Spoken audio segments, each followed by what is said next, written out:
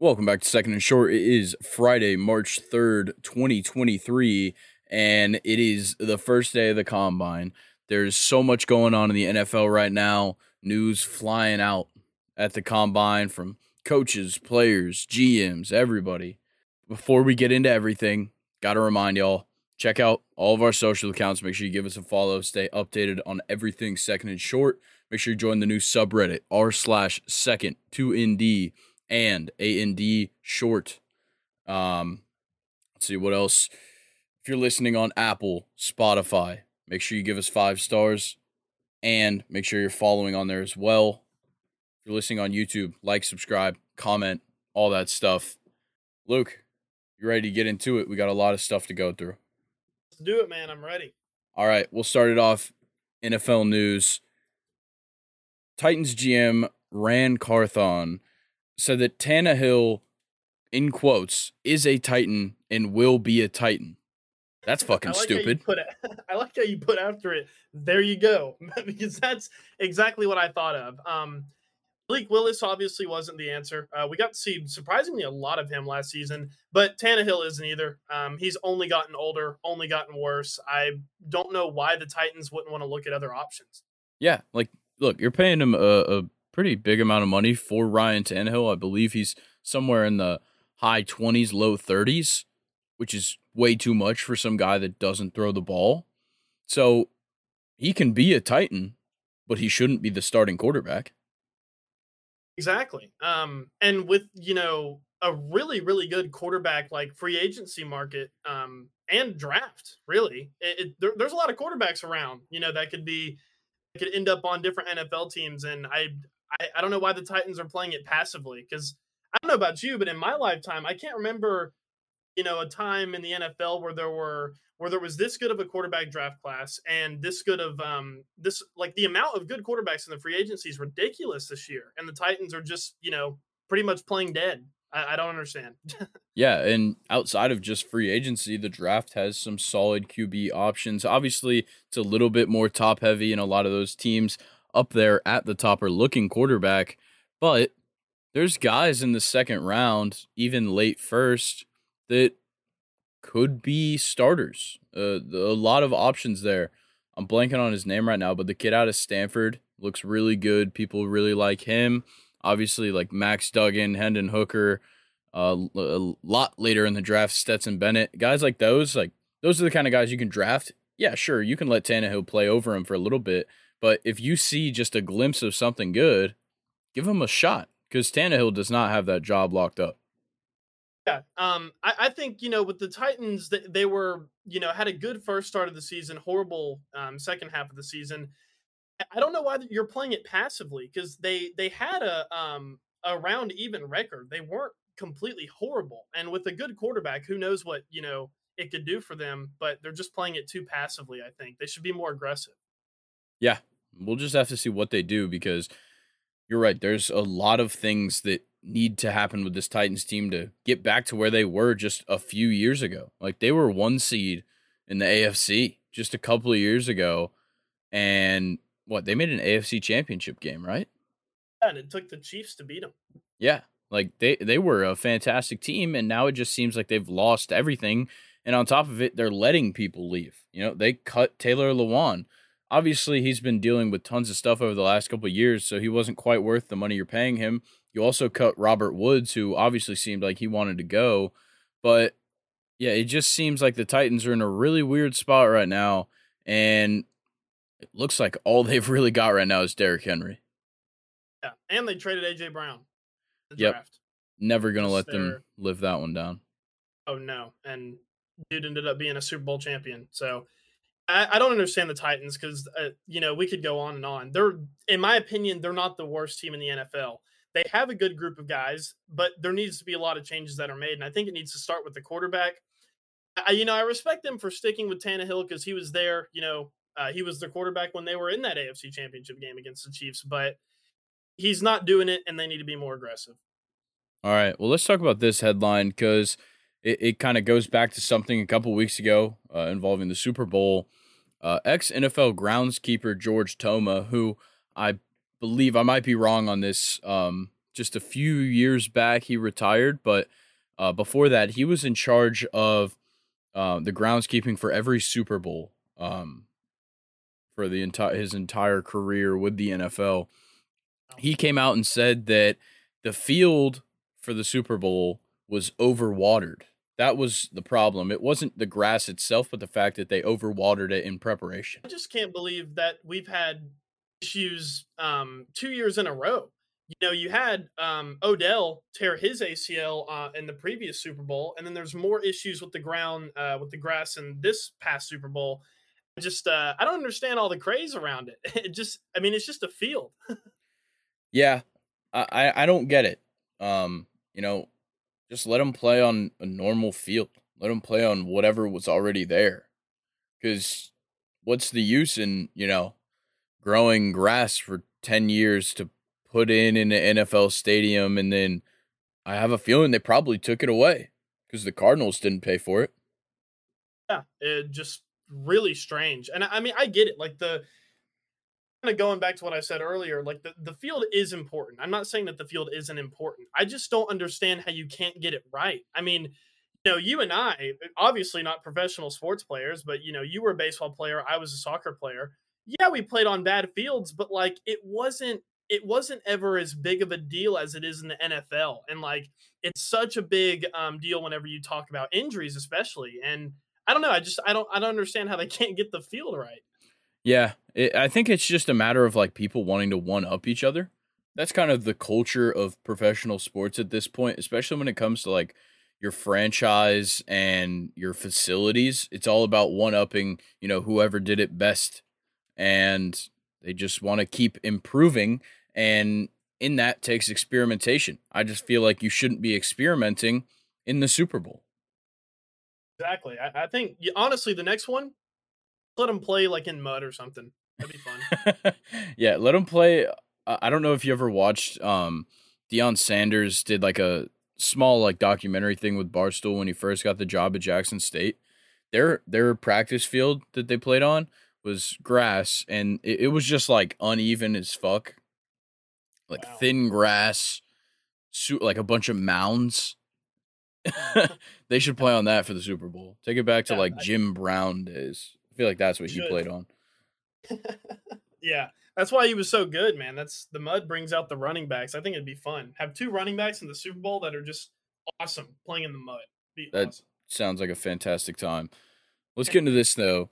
Giants GM Joe Schoen hopes to avoid franchise tags for Daniel Jones and Saquon, which makes sense, but it doesn't seem like that is likely, at least on Daniel Jones' side, because right now they're way off in their negotiations. The Giants front office has met with Daniel Jones' new agents the last 3 or 4 days. They're going to continue to meet with them to try and bring them down a little bit, but I believe Daniel Jones is looking for 45, which is what Patrick Mahomes is being paid.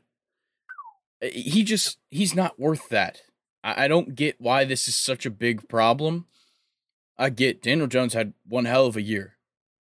He didn't have a Patrick Mahomes level year.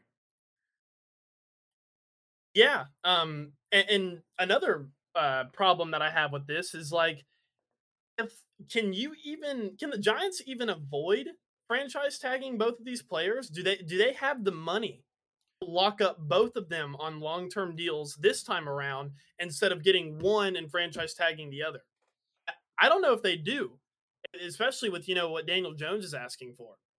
Yeah, I think that there's probably some restructuring they could do with some contracts right now. They don't have too much money on the books. Think about it. Like, there's not a lot of stars outside of Saquon on this team. And then, nobody's going to be making money like Daniel Jones on that team. So you could, but the problem I see here is if you do avoid those franchise tags, then you're going to be running it real close to the cap and you don't have the money to make other moves, which is obviously needed. We saw that, yeah, they played fantastic last year and definitely exceeded a lot of people's expectations. But if they want to get to the next level, there's a whole lot of things they got to address. And let's say, I think the most likely situation is you get Saquon on a relatively short-term deal because he's a running back. You wouldn't typically sign them to a long-term deal. You franchise tag Daniel Jones for this season, see how he plays next year, and then you could look towards a full extension. Yeah, I would like to see how Daniel Jones can play, with a better offensive line and maybe, some better receivers, better tight ends. Because I don't think we've obviously seen Daniel Jones' full potential, but he doesn't need to be making Patrick Mahomes money yet. Yeah, not at all. But let's talk about this real quick. Andy Reid came out and said, "I'm so happy for Eric Bieniemy to have a chance to put his name on an offense." I'm glad that Andy Reid is totally fine with his coordinators leaving. I think he's very aware that he can be flexible with the talent he has on this roster. But for Eric Bieniemy, it's probably pretty nice to have the support of your former boss for however many years, be out here and just kind of rooting for you. Yeah, it seems like his number one supporter, honestly, and it's just cool to see. Andy Reid. He's been a head coach for a while. He's been an awesome head coach for a while, and it's just cool to see him root for guys that came from his tree. Because I mean, why wouldn't you? I mean, I'm sure they learned a lot for you. Selfishly, I'm sure it'd be cool to see them succeed in some way, honestly. But I don't know. It's cool to hear Andy Reid say that.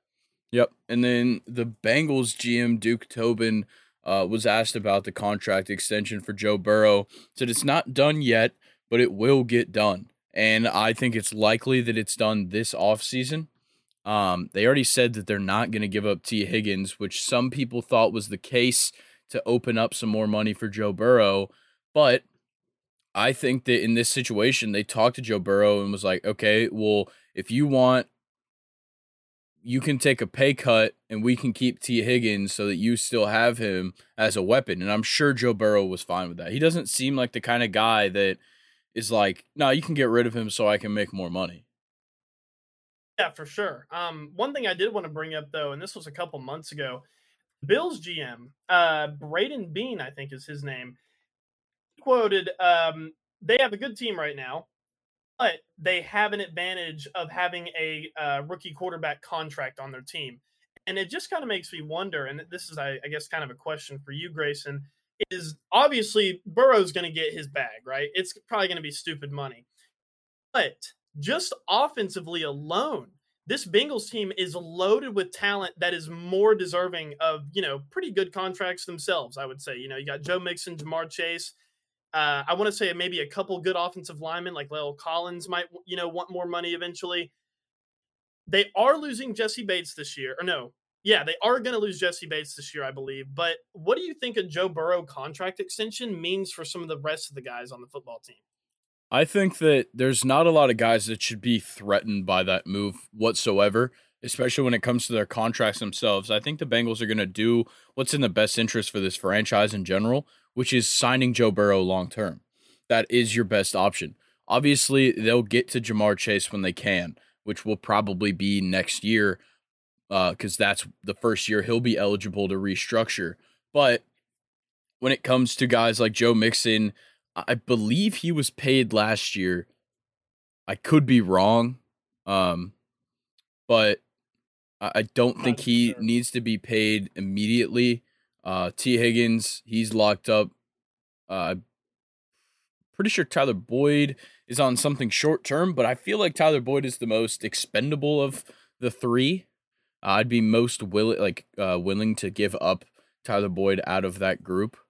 But yeah, I feel like when it comes to this offense, I think they all understand that they're there for one reason, and it's Joe Burrow. And I don't know. I think they should be able to accept the fact that he's going to get the bag.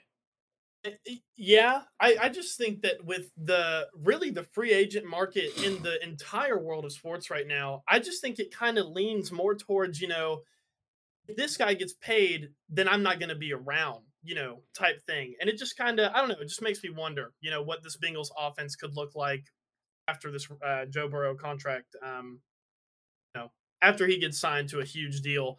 Because, I mean, all across sports in the entire world, dudes are getting paid. And I feel like players are becoming more aggressive in their, negotiations. So I don't know. It was just something interesting I wanted to ask you. Yeah, I think that there's definitely a possibility that if Joe Burrow is extended in this offseason, he becomes the highest paid quarterback of all time. I think that's most definitely a possibility. Honestly, more than it's not. But I think at the same time, the Bengals and Joe Burrow are going to do what's best for the franchise, especially because Burrow is most definitely going to sign something long term.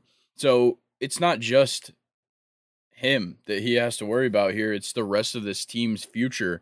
And obviously, he is the biggest part of it, but he understands that if he takes a little bit less money, that means they can pick up some other guy where they need it. And it kind of is all on how Joe Burrow feels, which is crazy to say that, their third year, going into his fourth year quarterback, everything that's happening with this franchise relies on what decisions he makes. Yeah. Definitely makes sense though. He's taken them to their first Super Bowl in like what, 40 years or like 39 years, something like that. Yeah, it was something ridiculous like that, and I have a feeling he's not done. Yeah, probably not, unfortunately. Eagles GM Howie Roseman had to say a little bit about the QB sneak. It seemed like all of the Eagles staff that talked at the combine this week was getting asked about it just because of how flawlessly the Eagles run that play. And he said that it shouldn't be outlawed just because it works. And I'm kind of in the same boat here. I don't know how you feel about the QB sneak, but I feel like you can't just penalize the one team that does it right when everybody else could. They just don't. Yeah, I don't get it either. I just can't stand like this, like, I don't know. I hate soft comments like this. No, the QB sneak should not be disallowed. Get interior defensive linemen that will fucking eat a quarterback.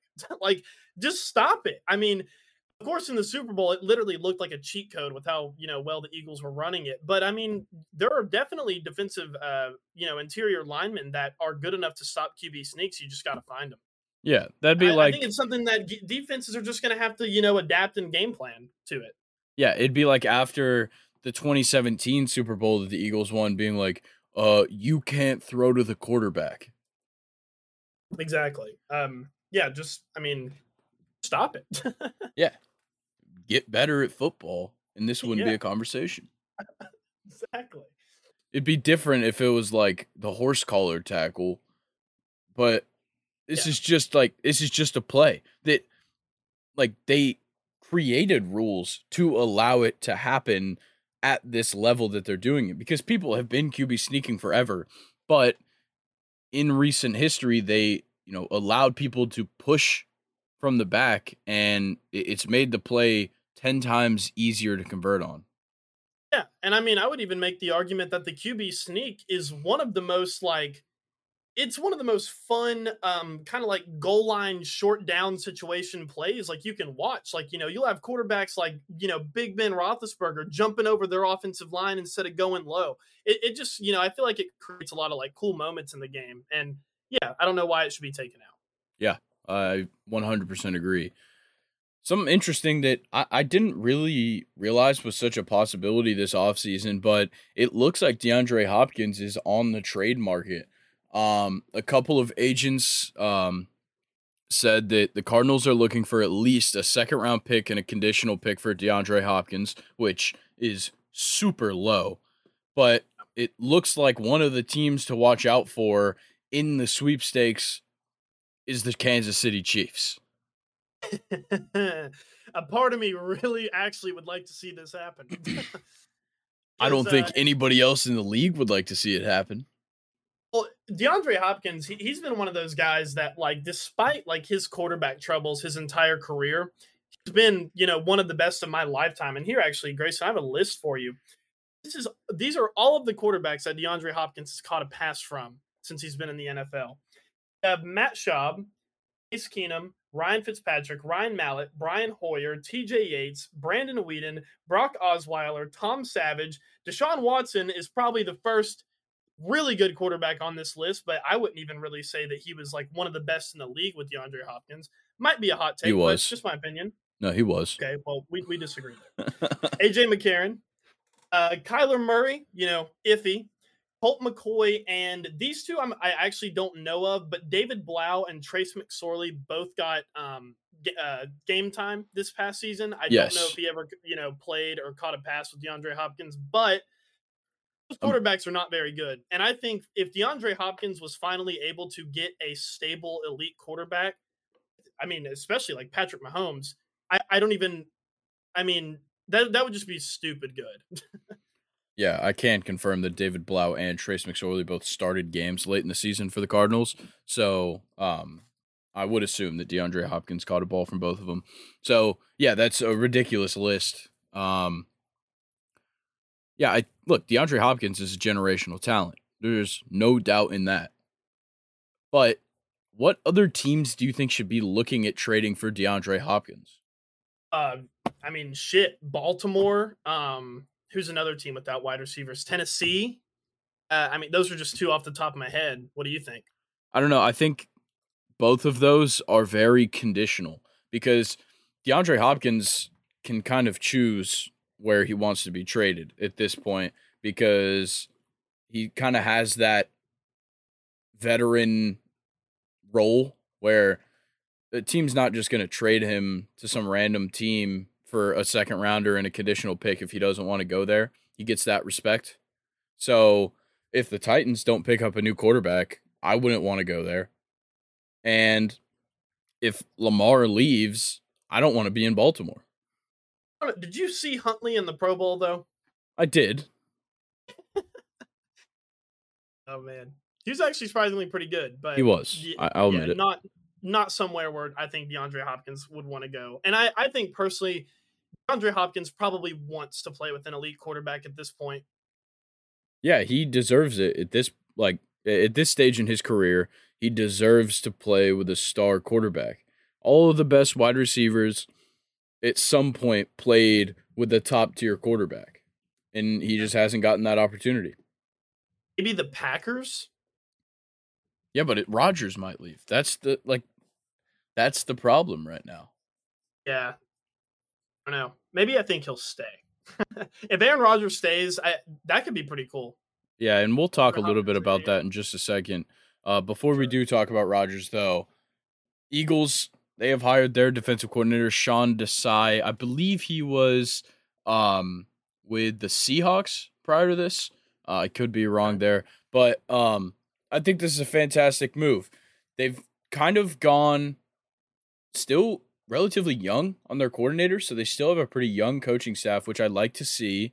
But there's also still NFL experience here, and they kept a lot of their secondary coaches. Not too many of them have left, so I really do like where what holes have been filled by the Eagles. Yeah, just looking at Sean Desai right now, he actually spent like a good actually, 8 years with Chicago, and he was their defensive coordinator in 2021. But that was his only year, and then he went to Seattle and was their associate head coach and defensive assistant. So I don't know. No, what do you think? It's interesting because look, the Eagles obviously they kind of got their house cleaned. It's like somebody broke in and robbed them, but yeah, you lose your offensive coordinator, you lose your defensive coordinator, you lost a couple of assistants, but not too many. You promote your quarterback's coach to the offensive coordinator role, and now you go for an outside hire at defensive coordinator. I still think they made the right moves, but I do have to commend Nick Sirianni for not letting the coordinators that left for head coaching jobs take a bunch of assistant coaches because Sirianni really had to pitch these guys to not follow Gannon and Steichen to their respective teams. So it shows the leadership of Sirianni amongst his coaches, and I think it kind of shows the front office as well as Sirianni's willingness to kind of stay at the same level they were at despite the losses they had. I I think Sean Desai is he'll be a decent defensive coordinator for them. I just think that they may have gone too young.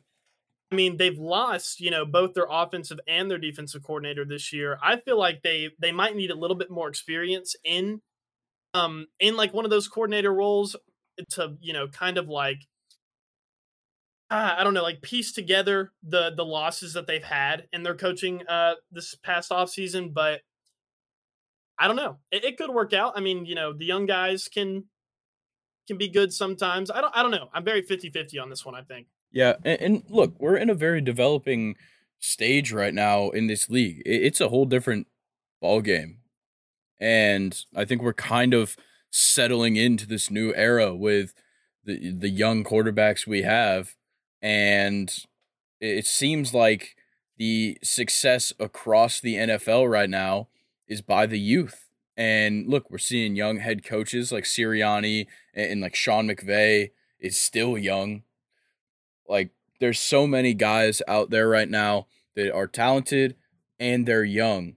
And I think it just proves that we've shifted into this spot where the youth is going to be the front runner in a lot of scenarios for head coaching and just coaching jobs in general.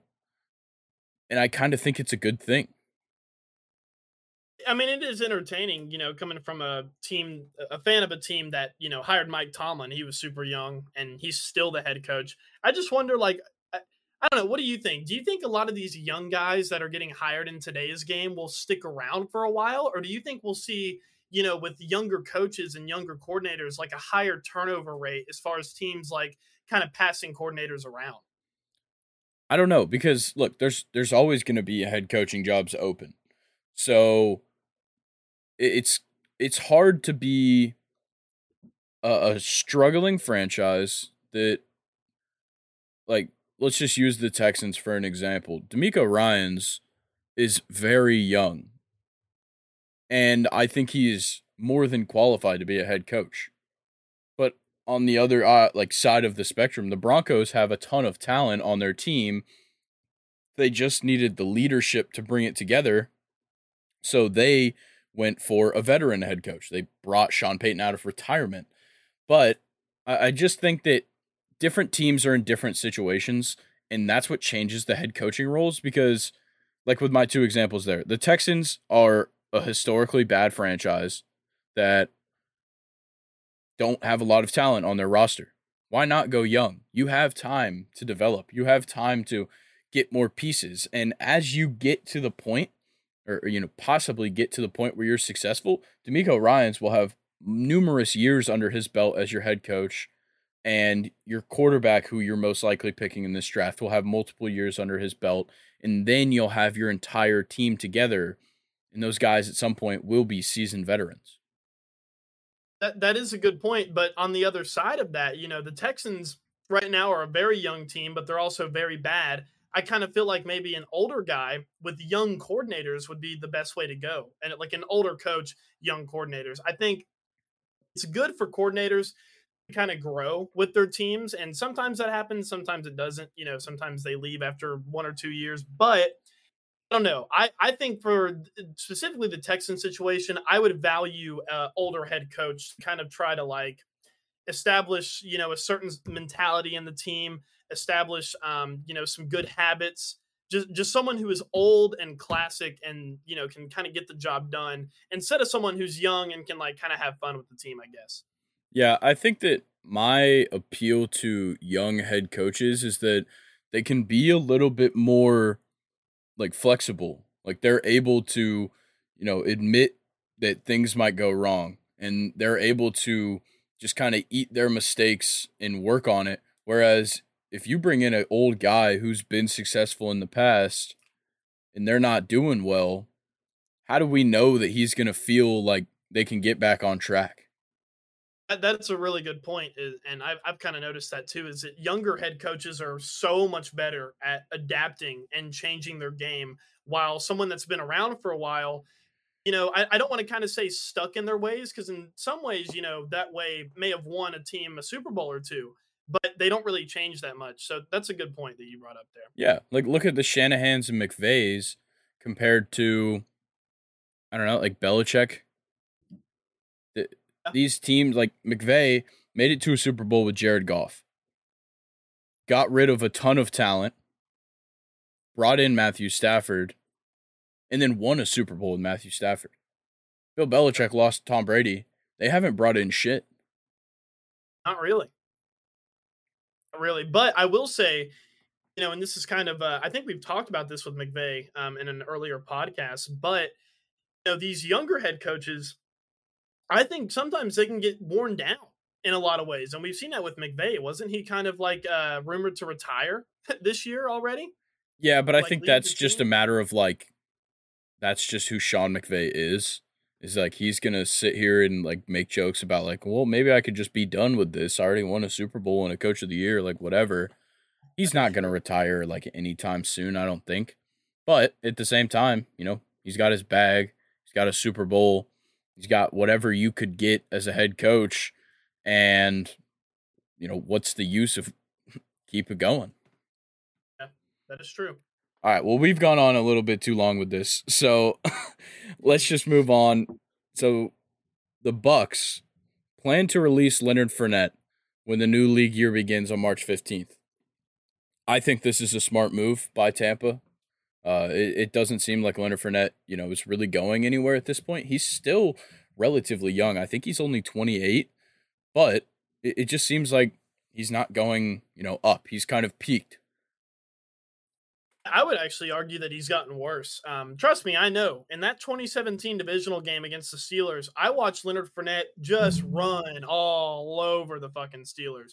And I don't know. I feel like with Tampa, he's kind of regressed into like a systematic running back instead of how, special he can be. But, the Buccaneers have always kind of had like a good running back duo / trio kind of thing going on. And, with them releasing him, they have Rachaad White, who was a rookie last year. I think he was awesome. I think Rachaad White had a better season than Leonard Fournette last year, in my opinion. Let Rachaad White be a running back one.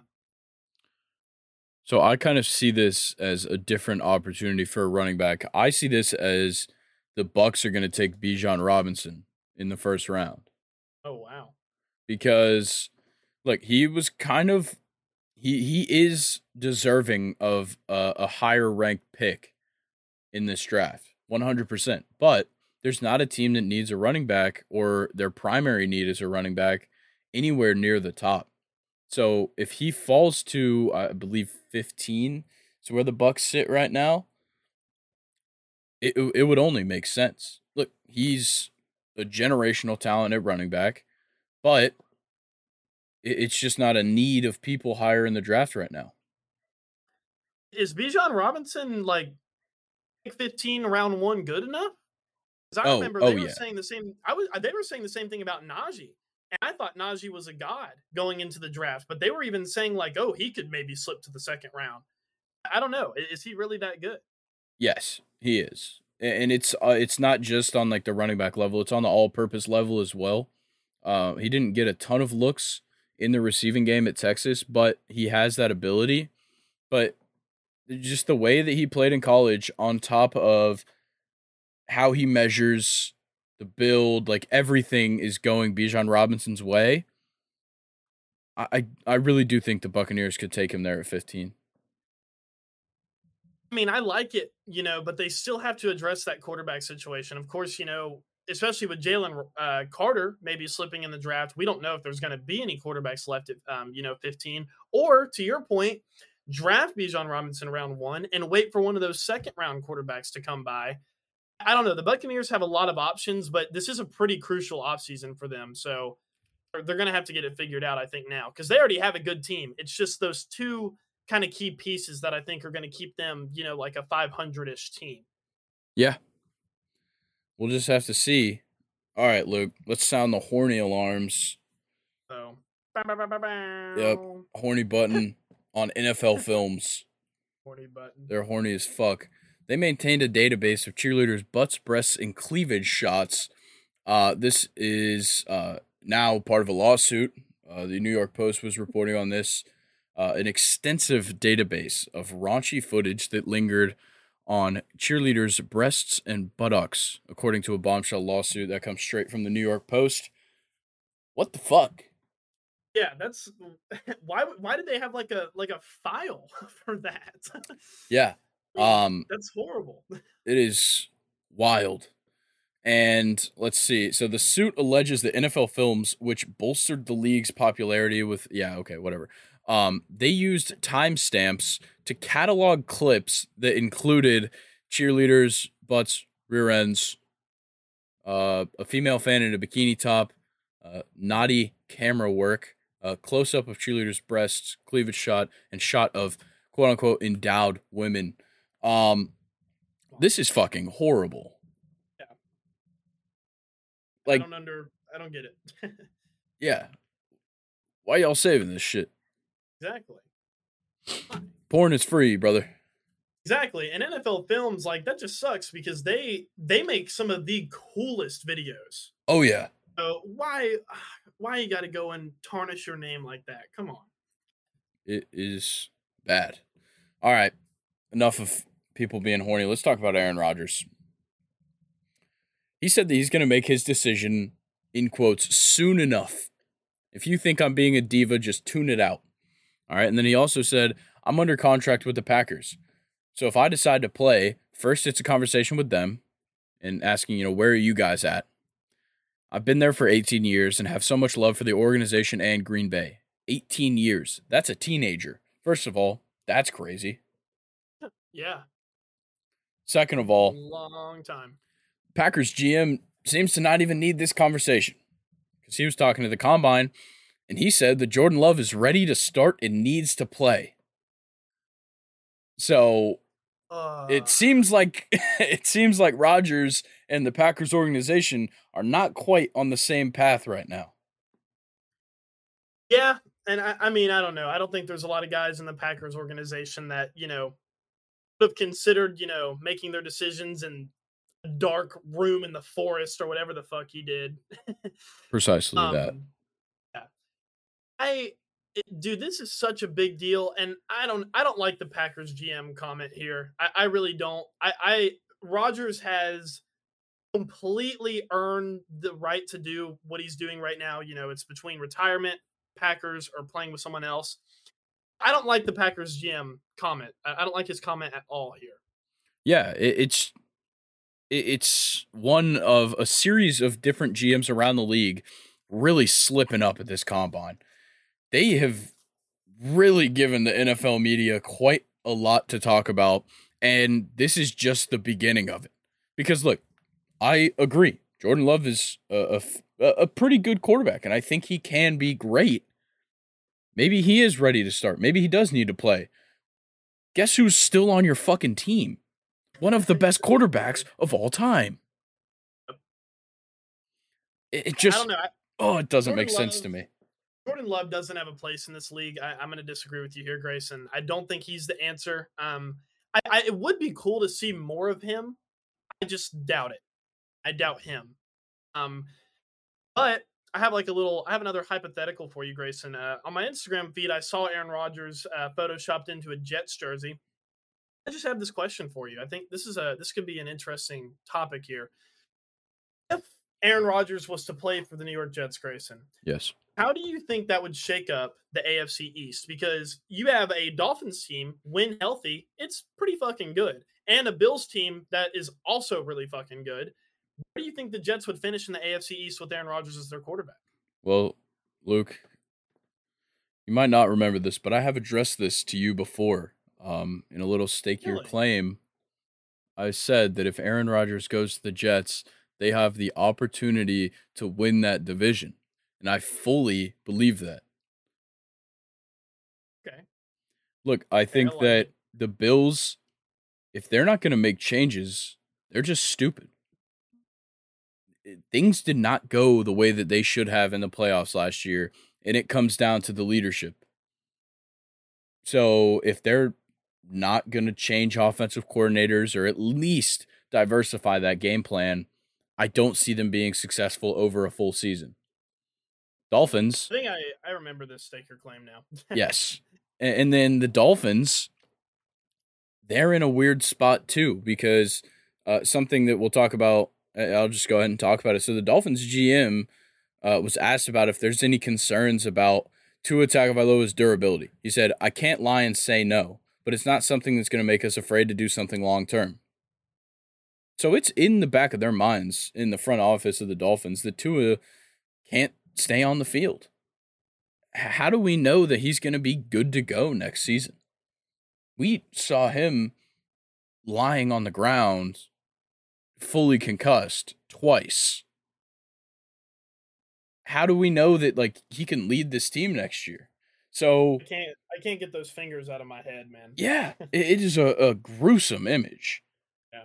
And then I don't need to say anything about the Patriots.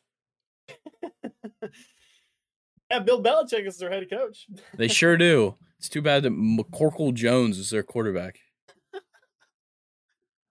I like it. But yeah, my bad. I forgot about my stake your claim. I remembered it as you were talking. I don't know.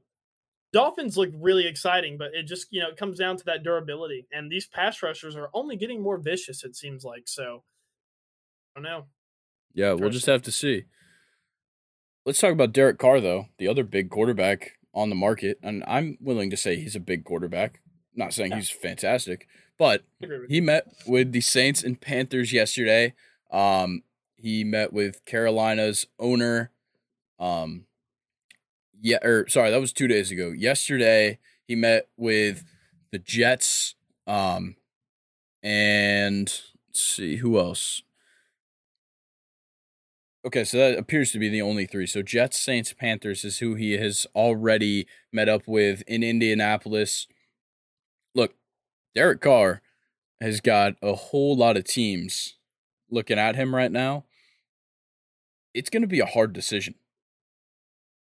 Yeah, more so than Aaron Rodgers, surprisingly. Maybe it's because Aaron Rodgers, went into the darkness for a couple days. But Derek Carr, he seems to have like more of teams to choose from. Kind of cool that the Saints and Panthers are kind of bidding against each other, though, for him. I think that's pretty interesting. I don't know. He could go anywhere, but I don't. He goes to the Saints. They probably still won't be a playoff team. Same with the Panthers. Maybe the Jets. He could kind of fit in and be good, but I think the Jets, at least next season, if they were to go into that season with Derek Carr, I think it would be kind of similar to Oakland. They'd have a better record than Oakland, but we can all agree that Oakland has talent and they're fun to watch. I just don't know if they would have, much to show for it if he was to go to the Jets. Yeah, there's improvements that need to be done in New York before anybody is going to play at that top level. But I think Derek Carr, I think his best fit is the Saints, personally. They've got a decent enough offensive line to protect him. He's got wide receivers with Olave. Jarvis Landry isn't great. And then, of course, Slant Boy himself, if he could stay on the field.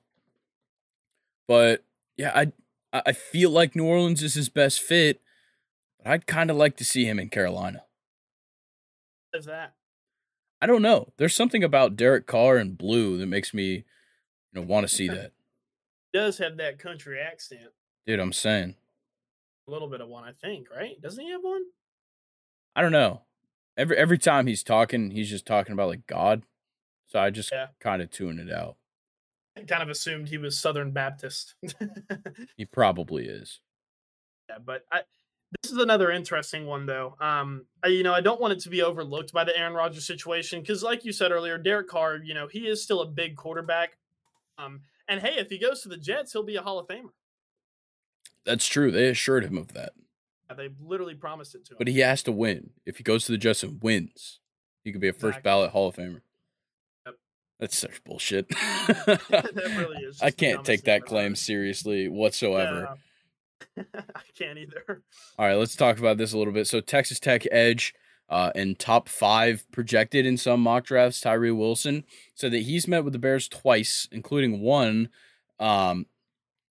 where it was said that he fits the Eberflus mold.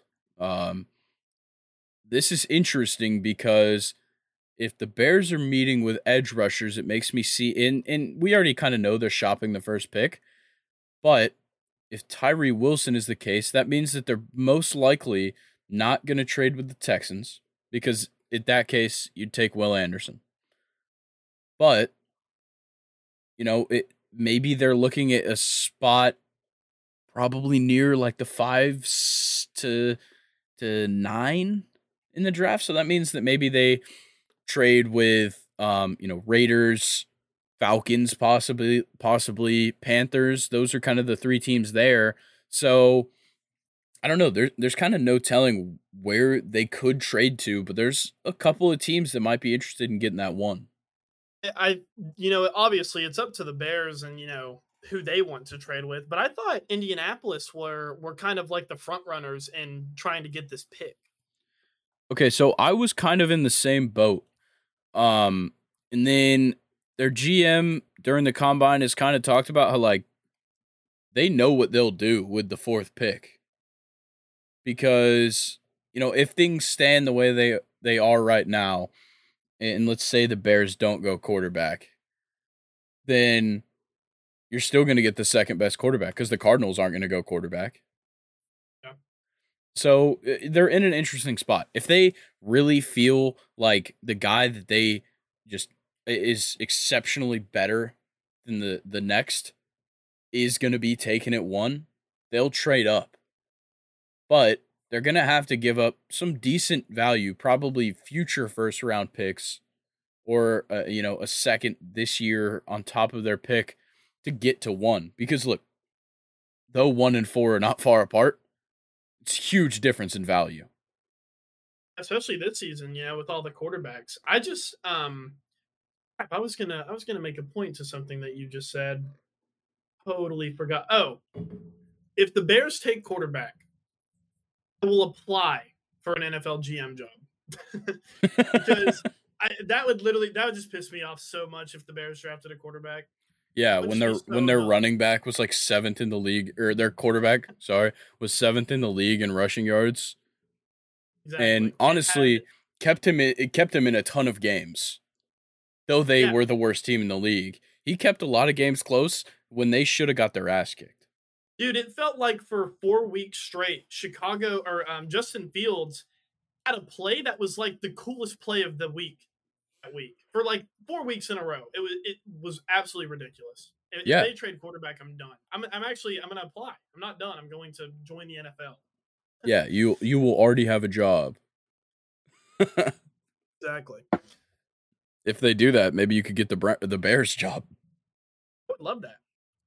Absolutely love that. There's a lot of things that I could do with this team. I'm not a fan of the cold, or I'm not a fan of that cold. I prefer it to be cold, not that cold. Yeah. All right, let's talk about Jalen Carter. This whole situation is so crazy. So the UGA player, of course, Jalen Carter, possibly number 1 overall pick, definitely a top 4, was charged with reckless driving and racing in connection to the deadly crash that ended up resulting in the death of a Georgia personnel staff as well as a Georgia player. And it's been reported that he was present at the scene of the crash. He was scheduled to speak with reporters at the combine in Indianapolis, along with doing his physical. He wasn't seen in the morning.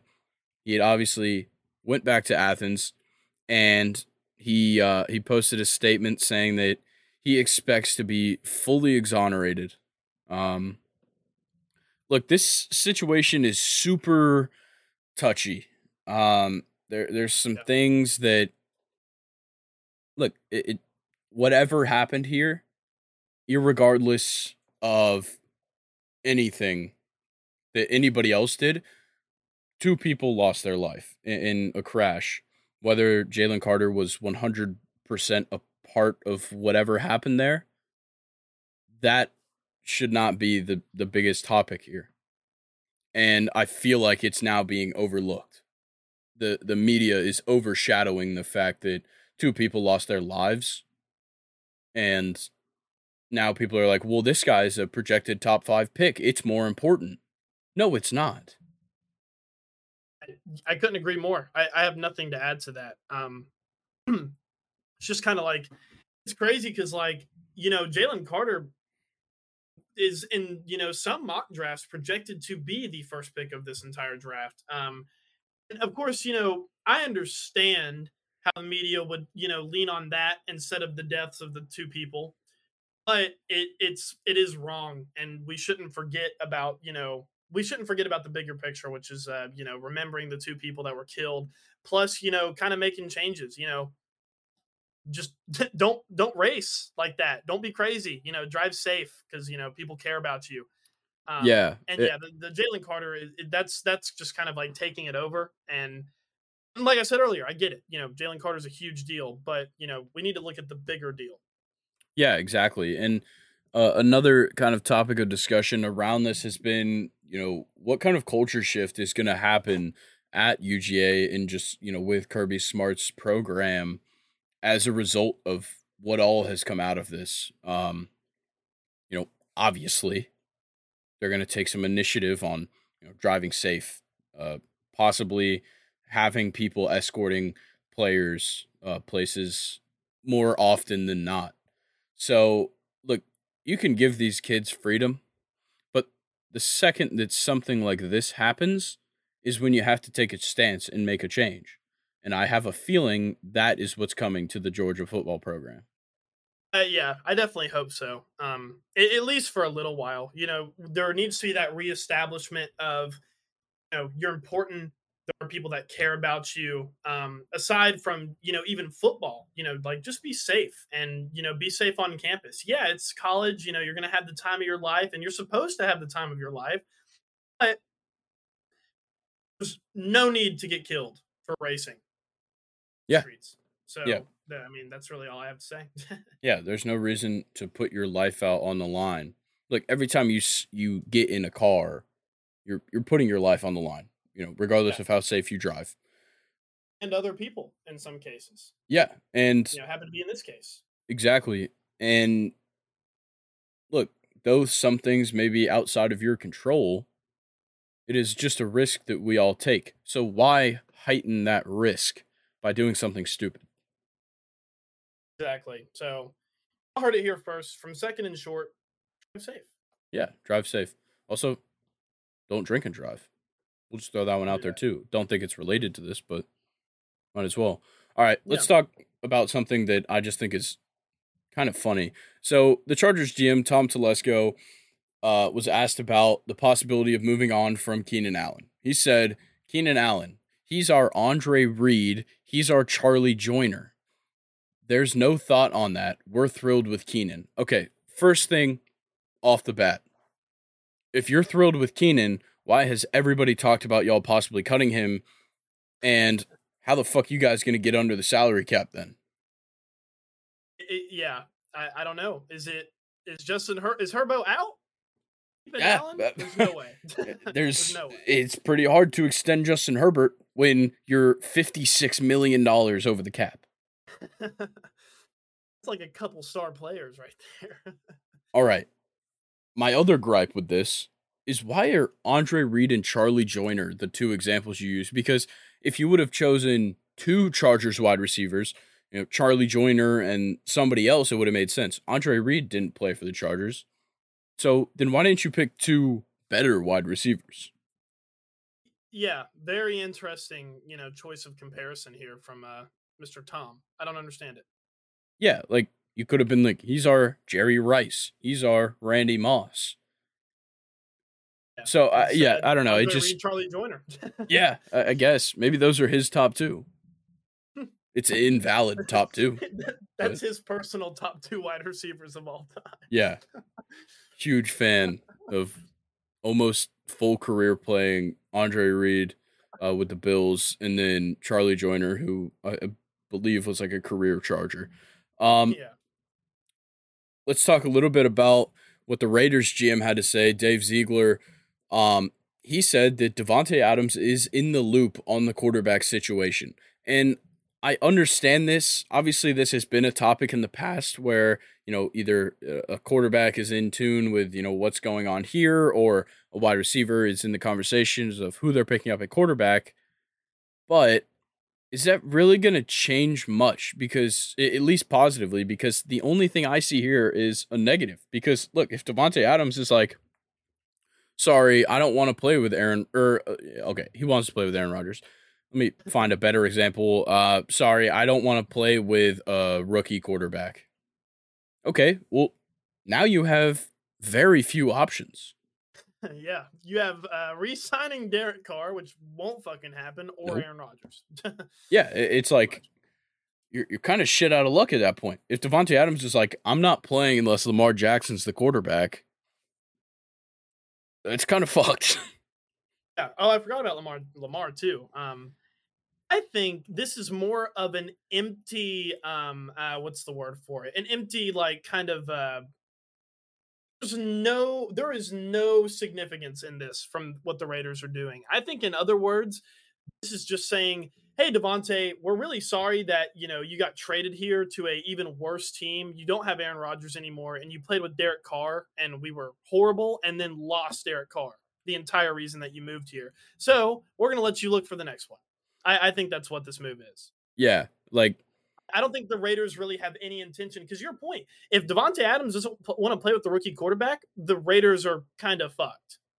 Yeah, in my opinion. Look, I get it. He's a star wide receiver. He's getting paid a shitload of money. Yeah, he can be in tune on conversations, but his decision should not be like end all be all. Exactly. And I think the Raiders honestly have no intention of it being the end all be all. I really don't think what Devontae Adams has to say will really be taken into consideration here. Yeah, I think that's a fair point.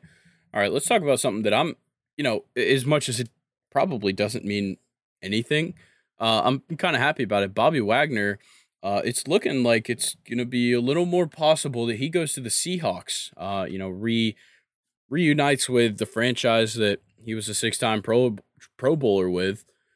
I think this is a fantastic move. Look, Bobby Wagner obviously is not as big of an impact player as he was before, but still a solid player, and he means a lot to this franchise. Yeah. He spent the last season with a completely different team, or new team. Sorry, I don't know why I added extra words there. A new team last season. He was still top 15 in tackles. I mean, I think he was 13th. Isn't, what we would expect from Bobby Wagner, but it's still high. And personally, my childhood would like to see this happen. I mean, Bobby Wagner, I've always associated him with the Legion of Boom and the Seahawks. Kind of sucked to see him leave and jump ship to the team that won the Super Bowl, but I think him coming back, it'll do my childhood good. Yeah, I think it'd be a fantastic move. Let's talk about this real quick. Me and Brock talked a decent amount about the whole Dan Snyder and Commanders situation on Wednesday's episode. This is just kind of another advancement in this fucking crazy situation.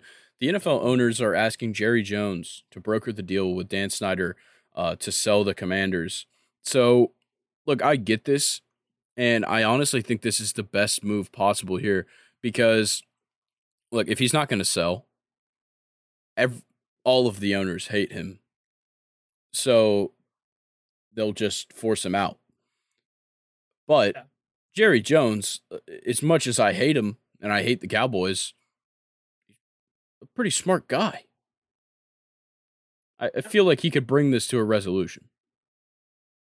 Me too. I think there's probably an argument you can make where Jerry Jones is probably one of the best and most successful owners of all time.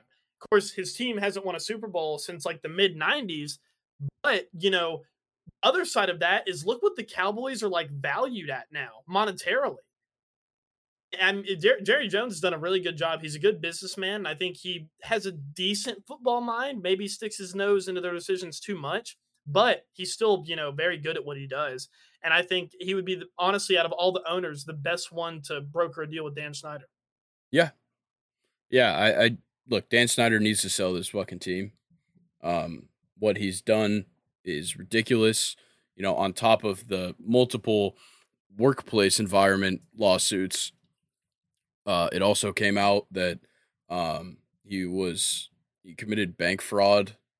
He made a loan of $55 million or something, maybe more, and the NFL just made it go away. So there's a lot of bad shit going on right now with Dan Snyder, and there always has been. And it doesn't help that FedEx Field is just falling apart bit by bit. Yeah, and I mean, I think he's probably the biggest cancer in the NFL right now. Because, I mean, he just keeps growing. He won't go away. Yeah. Need to fucking get rid of this guy. That's true. All right, let's talk a little bit about this Ravens stuff, because there's a whole lot going on with the Ravens, and it's not even just about Lamar. So let's start first. Ravens GM Eric DeCosta said the team hasn't made a decision on what tag they'll use on Lamar Jackson, but hope that the team gets a deal done before they have to franchise tag him. All right. John Harbaugh said that he's been texting with Lamar here and there. He's my quarterback. He's my guy. Our plans are with Lamar. But the Ravens GM Eric DeCosta also said the team has 4, 5, or 6 different plans depending on what happens with Lamar, but was quoted saying, "We want Lamar here." Well, of course you fucking do. It's Lamar Jackson. And then we also hear John Harbaugh said that he didn't have time to break down Georgia's offense during Todd Monken's interview process. So that's strange. That's just a weird thing to say. Like, why do you say that? Yeah. I'd rather you lie and say that you did. Yeah, me too. It's these boneheaded things that front office and coaching members are saying at this combine that is just it's throwing me for a loop. And Go ahead. My bad. No, you're good. I was going to move on, so you're good. I was just going to say that, even as a Steelers fan, I love John Harbaugh. He's a great and he's been such a consistent head coach in this league. He's a Super Bowl champion. You were in the Super Bowl. It's not like your offseason started later than everybody else's. What were you doing instead of breaking down Todd Monken's film? I would understand if, he was in the Super Bowl, he had playoffs to prepare for, all that good stuff. But I don't understand him saying that, dude. That's such a strange comment to make. And not only is it a strange comment to make, why didn't you? Yeah, no, I have no explanation for that. But let's talk about probably the most boneheaded thing to say of the entire week. Still comes from the Ravens GM Eric DeCosta. He was asked about evaluating wide receivers at the combine, and he possibly gave the worst answer he could have ever given. He said, "If I had an answer, that would probably mean I have some." Sorry, I totally said that wrong. If I had an answer, that would probably mean I would have some better wide receivers. First off, before we talk about the reaction to this, why the fuck would you say that? That's a pretty dick thing to say. Regardless. Yeah, like, okay, look, we all know the receiving core for the Ravens hasn't been good. But there's still guys on your team that don't want to hear that. Yeah. I would even argue that it's kind of more of like a systematic thing. Yeah. In a lot of ways. I have actually, hang on. I have a note here. The Ravens last season were last in passes attempted to wide receivers. So, you can argue that the Ravens wide receivers aren't that good, which they aren't on paper, but they're not scheming them either. You don't trust them, clearly. So I don't know why you don't really have any ground to stand on if you want to make this comment, I think. Yeah, it'd be different if they were dropping all their passes, but they're not throwing to them. But yes, so the biggest reaction here obviously comes from Rashad Bateman, and it's not only about what the GM had to say, but also kind of references the NFLPA's report cards that came out, which we'll be talking about in just a second. The Ravens got an F- on the team report card for their strength staff, and it seemed like the whole league had something to say about it. So first, Rashad Bateman, he tweeted, "How about you play to your players' strengths and stop pointing the finger at us and Lamar? Blame the one you let do this. We take heat 24/7. Keep us healthy. Care about us and see what happens. Ain't no promises, though. Tired of y'all lying and capping on players for no reason." Multiple other players around the league and for the Ravens said things about this. Carl Davis Jr. said, "I was definitely a victim of the strength coaches. 2 labrums and multiple pec strains." Mike Davis, the running back, said, "I hate to say it or be that guy, but being there, Rashad Bateman is 100% right." Matthew Judon said, "I've been told them to fire him." Bam Bradley, 5 months post ACL, unsuccessfully doing the same leg workouts as people with healthy knees, never sits right with me. It absolutely ruined me. Hollywood Brown said, "I'm gonna mind my business. I'll take accountability over my own body." I totally forgot how to say this guy's name. I think it's Quincy Edo Edoya Viejo. I don't know. He said, definitely ruined my career. 3 years of season-ending injuries in a row after being healthy my entire career prior. So it looks like this is a systematic problem, but it's not just in the front office. It's from the strength coaches. And a ton of bad things being said here about the strength staff for the Ravens. I'm kind of blanking on their strength conditioning coach's name, but he was getting name dropped quite a lot afterwards. I mean, I guess if you have something like this, I think it's kind of it's definitely a good thing, that former players and current players of the Baltimore Ravens are coming together and are speaking on this, because that's really the only way that there's going to be change, and there definitely needs to be a change, because I mean these are pretty high caliber players, and in abundance too, that are coming out and talking about you. So I definitely expect Baltimore to change something. Yeah, like look, when we go over this report card, you'll see, kind of the spots where teams need to address. But before we get into these report cards, Shane Steichen brought up Jalen Hurts while addressing a question about prospect quarterbacks. Said the Colts' future quarterback needs to imitate Hurts' makeup and approach. Steichen reiterates how Hurts is consistently putting in work at the team facility from 6 a.m. to 9 p.m.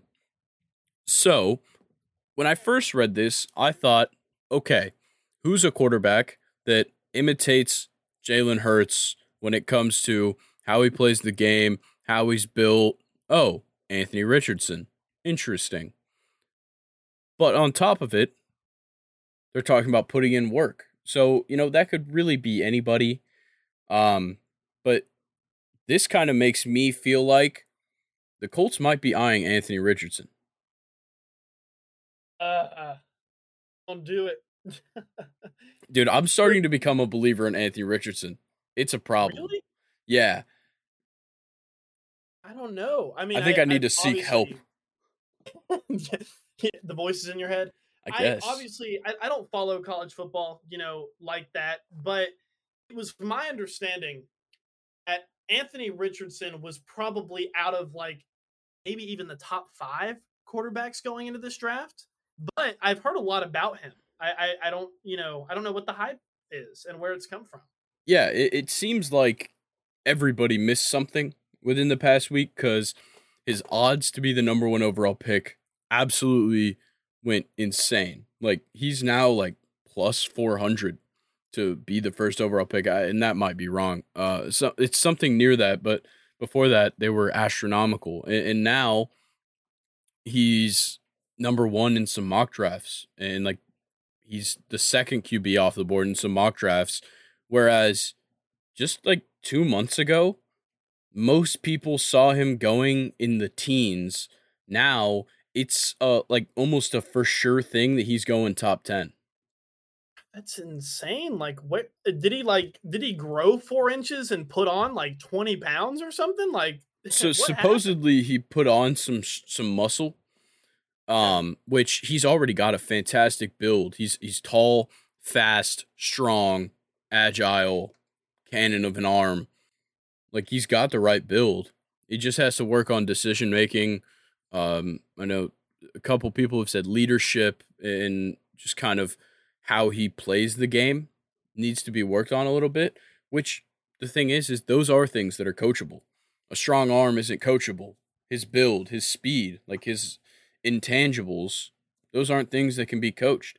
But he can work on the things that aren't working for him before. So there is a chance that he's a fantastic prospect. I don't think he's quite ready. I think he could have used another year in college, but I'm not a scout. I'm not a GM.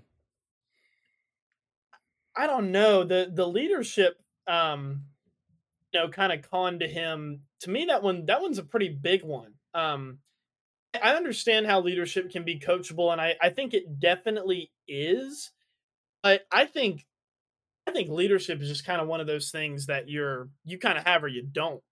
Um, it can always be worked on, especially with the right person and the right personality. But I don't know, that's just kind of strange that I've never really heard that from a lot of like scouting and like pre-draft reports of like, some of the top quarterbacks not having leadership skills. It's kind of strange to me. Yeah, it's something that like I think that kind of just sprouts from the fact that he has only started one full season and his team wasn't very good. So people just want to say that. It might just be like a false narrative.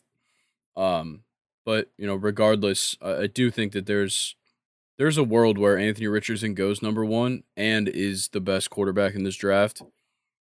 I just don't know how realistic that is. But let's go ahead and move on. There was a lot of NFL news to get through. I do want to talk a little bit about these report cards, though, that came out. So the NFLPA has been collecting data, I believe, over the past 3 years. They interviewed 1,300 NFL players, or not interviewed, but surveyed them and asked them to rank every franchise's treatment of families, nutrition, weight room, strength staff, training staff, and locker room on an A plus to an F minus scale. And the Arizona Cardinals were atrocious. Like, it's so bad. All right, so we'll start off treatment of families, F. Nutrition, F minus. Weight room, F minus. Strength staff, A minus. So they've got a good staff there, okay. Training room, F minus. Training staff, B plus. Solid training staff. Locker room, F. It doesn't get worse than that. Like, oh my God. Yeah. They got that B plus travel though. The Buffalo Bills are out here like they have a D plus travel, and that's like their lowest. Their nutrition's a C, which is their second lowest. Everything else is like an A or a B plus. That's kind of crazy. Oh wait, I didn't even see the travel one. Yeah, it's on the other side. Yeah, I didn't realize that. For some reason, it's making me like scroll to the side to see that. But yeah, B plus travel. That's pretty solid. So the NFLPA came out and said a few things about the Cardinals. This is something very interesting here, though. So if players want dinner, it will be boxed up for them, but the team will charge them via payroll.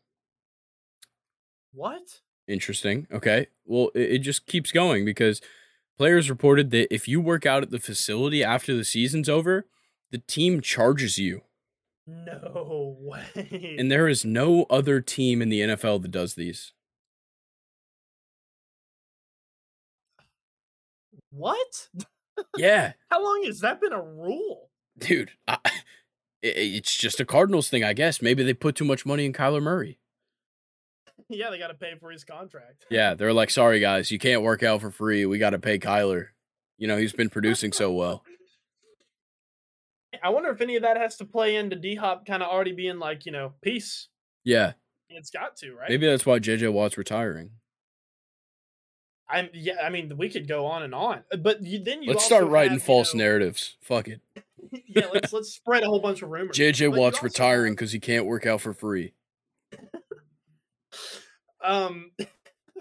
But you've also had guys that I don't know. I never hear that much negative things about the Cardinals. You've had guys like Larry Fitzgerald who have been more than happy to spend their pretty much entire career there. That's strange. Yeah, it is wild. And let's talk about our two franchises that we're fans of. So I'll just start off talking about the Falcons. A B treatment of families. I can deal with that. I'll take it. All right, C minus nutrition. You're in Atlanta. It kind of makes sense. All right. C minus weight room. Unacceptable. You got some beautiful facilities. You got to do better. All right, strength staff, D minus, gotta change. Training room, B minus, solid. Training staff, A, like to see that. Locker room, D, once again, ridiculous. You have a state-of-the-art stadium and facilities. Nobody's locker room should be below a B minus. And then A minus travel. Great. Hartsfield Jackson, baby. Yeah, I doubt they're often flying out of there. Probably not. They've got to find a private strip away from there. Yeah. Okay. I'm gonna go through the Steelers here. I have to do a lot of scrolling because they're towards the bottom of the list. Yes. I gotta fucking find them again. Hey, shit, the hell are they? They're fifth to last Fifth to last. Okay, or so sixth. the first column, which is treatment of families, D minus. That's not good. I'm not a big fan of that. You got to take care of the people's families, man, because they're big reasons of why players stick around, right? Hey, honey, do you like the city? No, yes, right? Yeah. I mean, I think so. Um, B plus nutrition. I mean, got to keep the boys healthy, eating right. We got a C weight room. I mean, I don't know how I feel about that one. I mean, it definitely could be better. A minus strength staff, not too bad, not too bad. We got a lot of strong guys on the Steelers. I get it. The training room, I think when I was looking at it earlier, yeah, D minus. What the fuck? Like, that's where the players train. Come on, guys. B plus in training staff. I could honestly see that. I think the Steelers are pretty, they're staffed pretty well. The next one, the Steelers got a D plus in, and that was locker room. That fucking sucks. I'm pretty sure the Steelers are. I think a lot of this stems from the traditional aspect of the Steelers, where we're going to be rough and tough and blue collar like we were in the '70s, but some things just got to be improved. And a B travel. I don't know. I'm kind of disappointed in the Steelers. I'm not going to lie. Yeah, I'm kind of the same way with the Falcons. I'm looking at kind of how teams stack up strength staff wise. Obviously, the Ravens F minus. What a surprise. Um, Falcons a D minus, and then it jumps all the way up to a B for the New York Jets. So it seems like the only franchises that are struggling with strength staff are the Falcons and Ravens. Just it's literally a matter of finding somebody new. If players aren't happy with the strength staff, those people are rather expendable. Yeah, no, I agree. I agree. So, any other outliers that kind of show up here for you? Um, F minus for the Saints in nutrition. Same with the Bengals too. Yeah, the Chargers got an F in that as well. I don't know, like nutrition. It just seems like one of those that would be easy to be good in.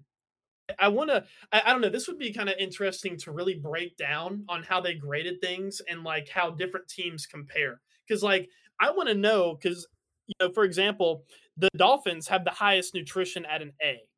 I want to know how the Dolphins' nutrition compares to the Ravens' nutrition. No, wait, looking at a Cardinals. wrong column here. The Dolphins, yeah, compares to the Cardinals. Like, what are they doing differently? What does the food look like? Yeah, it's a weird thing because, like, look, nobody got an A plus in nutrition, which is kind of weird because your facility should be supplying the food, whether it's coming out of your paycheck or not, which is ridiculous. But Yeah. the Packers, Cowboys, Dolphins, and Eagles all have an A in nutrition. So why is there the Chargers with an F and then the Cardinals, Bengals, Saints at F minus? Like it doesn't make sense. Everybody has the access to the same things as everybody else. But another kind of weird thing is that the Chargers and the Rams have rather different scores. They're in the same city. Obviously, they have two different practice facilities. They play at the same stadium. And, the discrepancies aren't huge, but like the Chargers are an F in nutrition. The Rams are a D in nutrition. The biggest difference here, though, is the training staff, which obviously comes down to hiring process, but the Rams have an A plus training staff. Chargers have a C minus. Look, you're in Los Angeles. You should be able to find some good trainers. Exactly. A Yeah, lot of dudes that care about their body out there. and we could obviously take a deeper look, but there's not too much else to talk about here. Obviously, every franchise is great at something and bad at the others, except for the Cardinals. And look, when it all comes down to it, you don't get to choose how this goes as a player. No, not at all. You just kind of have to, you're literally in the hands of other people, and it's their job to take care of you. Yeah, and I will say I do appreciate the fact that the NFL Players Association did this because it kind of lights a fire under the ass of NFL owners and front office members to make some changes, improve your facilities and improve your staff in the places that need improvement. Yeah, and I think, the negative side to this, and, this is just kind of something that it's a reality that we all need to face, and the fact where, yes, we would like to think that our NFL owners are just as much, into the team as we are, but they are businessmen first, and if they can save money, they're going to save money, more times than not. So it's time to, kind of like address a lot of these, poor discrepancies, and especially, I mean, like some of these are horrible. Like, what does an F nutrition look like? I'm stuck. I'm stuck on an Yeah, F nutrition for some reason. Like, why is it like that? It yeah. shouldn't be like that. Like, what are they serving at McDonald's? Yeah. Chad Ochocinco ate it for a long time, and he only played like what, like 9 years or something, 10. Yeah. I don't know. All right, let's get into our top 10 wide receivers lists. Ooh. I do kind of want to move through this fast because we do have a lot to talk about. We're already about an hour and a half in, but let's go ahead and get it started. Number 10, Luke, you've got the floor. Went with my man Scary Terry. This pick was so close to being Garrett Wilson for me, but Scary Terry, I think he had a little bit of the edge, and I gave him the benefit of that offense. Like, didn't have a QB1 all season, and Scary Terry still played well, so that's why he was my number 10. My number 10, I gave it to Devontae Smith. He had a fantastic year, but I'd like to see a little bit better average per reception. And I think that just in general, with 95 receptions, you should be a little bit higher than 9 overall in receiving yards. I like it. My number 9, I went with Jamar Chase. Yes, he only played 12 games, but his stats were pretty damn good, and his stats suggested that they would be, a lot crazier if he were to, log in the full 17. Um, he also kind of comes in an offense where, personally, I think that Joe Burrow is more of a spread guy and not really a one target guy. Yeah, Jamar Chase is going to be the type of receiver to get you, your 12 receptions, 100 plus yards, and multi touchdown games. But Joe Burrow also likes to spread the ball around. And, with Jamar's stats and him only playing 12 games and kind of that spread offense, he made my number 9. All right. My number 9, Scary Terry. I think that it is outstanding. The fact that he had only 77 receptions, that's 18 less than Devontae Smith, and still, excuse me, and only had 5 less receiving yards. He had only 5 touchdowns, but also a lot of QB problems in Washington between Carson Wentz and Heineke, who was going to start, Howell at the end of the year. Like, there was a lot going on there. And Terry McLaurin, to have a 15.5 average yards per reception, that's fantastic stuff. I like it. For my number 8, I put Jalen Waddle.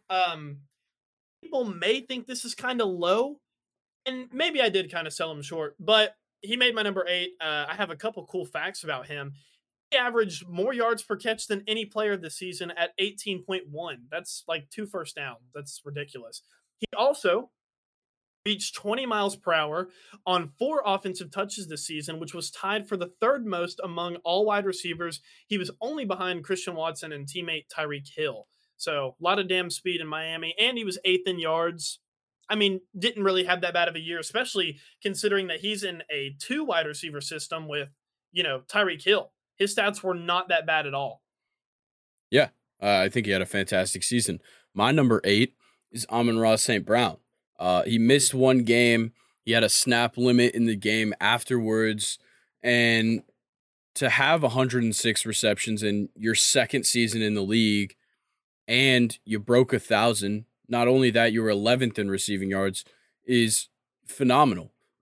He yards per game, 72.6. It could be better, but there was a couple outliers that just held him back. But in full health, he is a top wide receiver. No doubt about it. And he made my number 7. So he was 7th in receptions with 107 receptions. And the only thing I really have to add to what you just said is For me, I like to kind of like to make my decisions on those stats that just aren't numbers. They're just kind of like my opinion on how they affected their football team. And I would say that his emergence has been the number one reason why the Lions are a threat in this league now. He's an incredible wide receiver. I love the fact that he's broken out. He is so much fun to watch. He is my number 7. All right, my number 7 is CeeDee Lamb. He had a phenomenal kind of his breakout year, as the wide receiver one after the Cowboys dealt Amari Cooper. And look, 107 receptions, 1,300 yards, 9 touchdowns, like all over the place. He had great numbers. And the biggest stat that stands out to me for CeeDee Lamb is 24 20-plus receiving yard plays. That is fantastic. He was, 79.9 yards per game. I prefer a top 5 wide receiver to be in the 80s for that. Yeah, so you have him at numbers, what'd you say, 7? 7. Right? So kind of to segue into my number 6, mine is also CeeDee Lamb, and personally, I kind of feel like I may have sold him short here. I may like him higher, but his stats kind of suggest number 6, and all those stats that you brought up were amazing.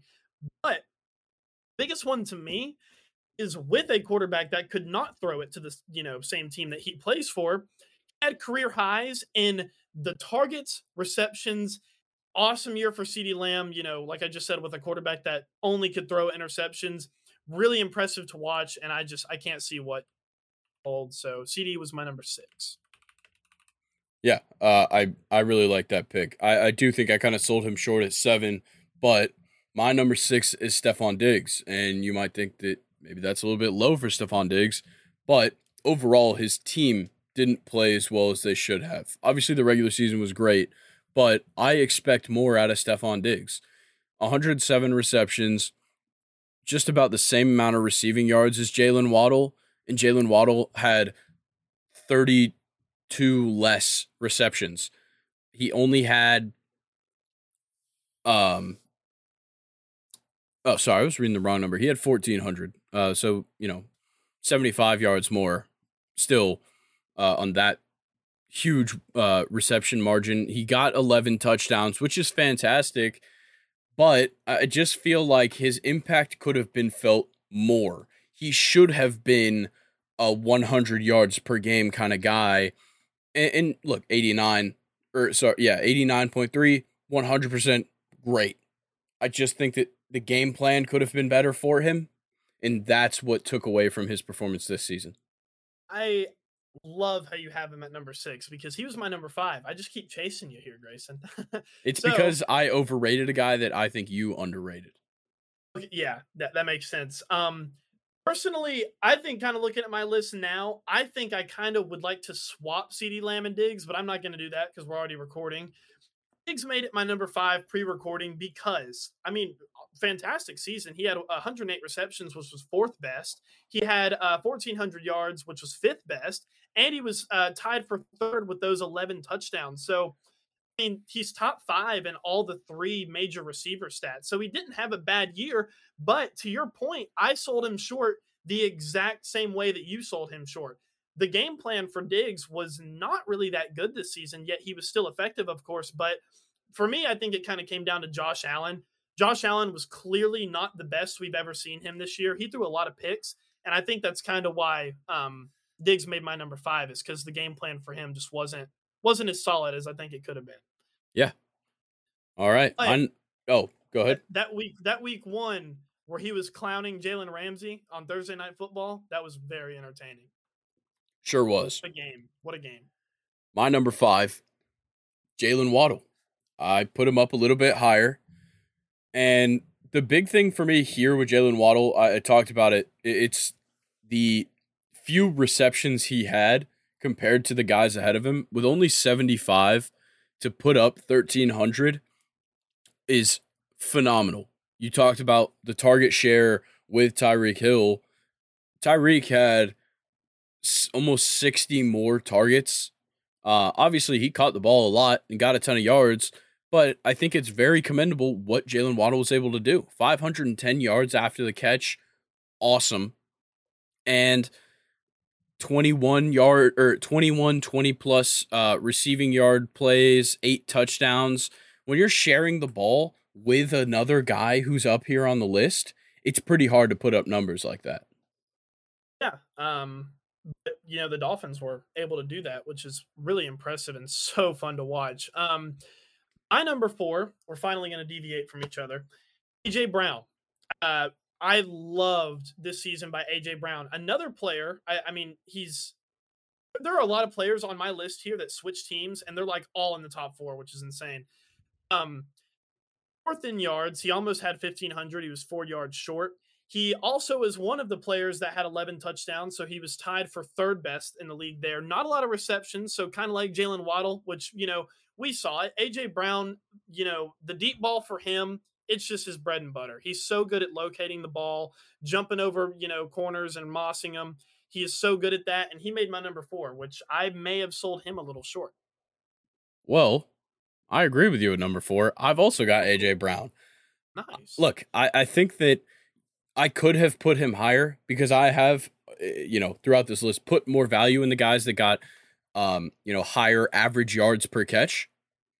But, nobody had a higher average yards per catch than AJ Brown this season. It's 17.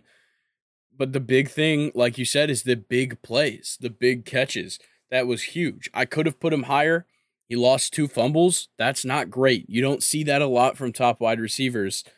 On top of it, he was just fantastic. You said it. 11 touchdowns. That's tied for third. Overall, a fantastic season from A.J. Brown, but I just can't imagine what it would be like if he got more receptions. Oh, I know. And we saw it in the Super Bowl, that deep play where he just was better than the guys who were covering him. And that's kind of the effect you get with AJ Brown. He's one of those guys where, if you give him a chance in the air on a deep ball, he'll probably make the play. All right, Grayson, my number 3.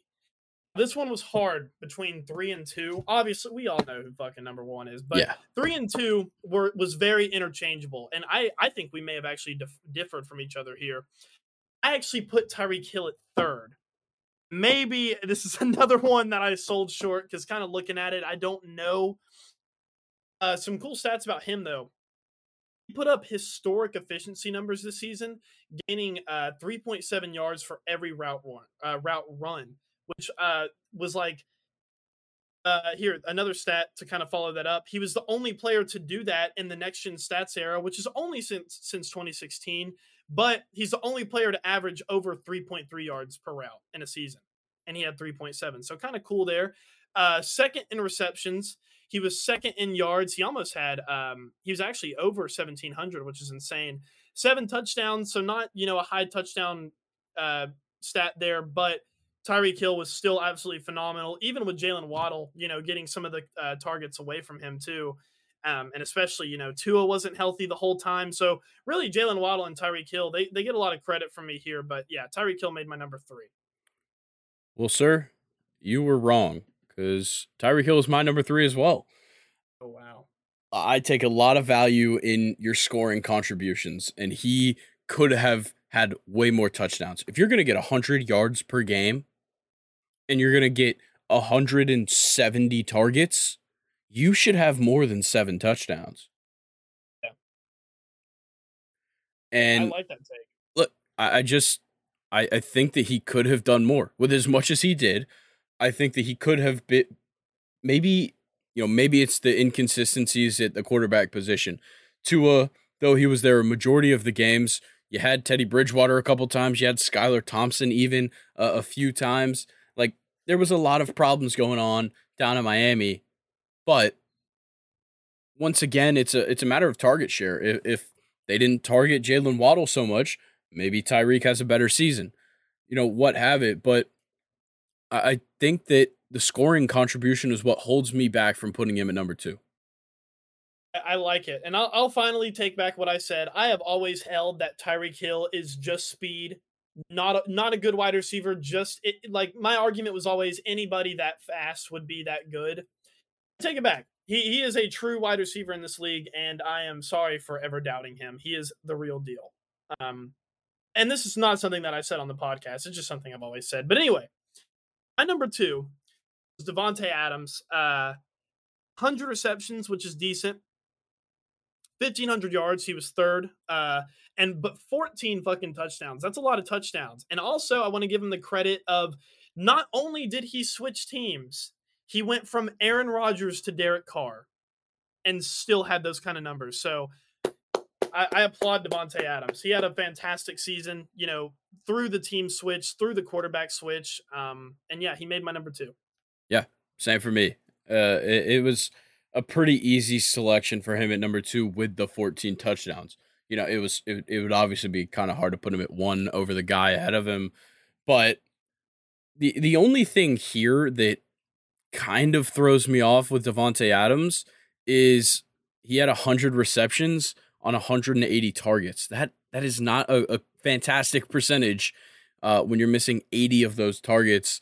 And though that could be a Derek Carr issue, obviously some of those are on him.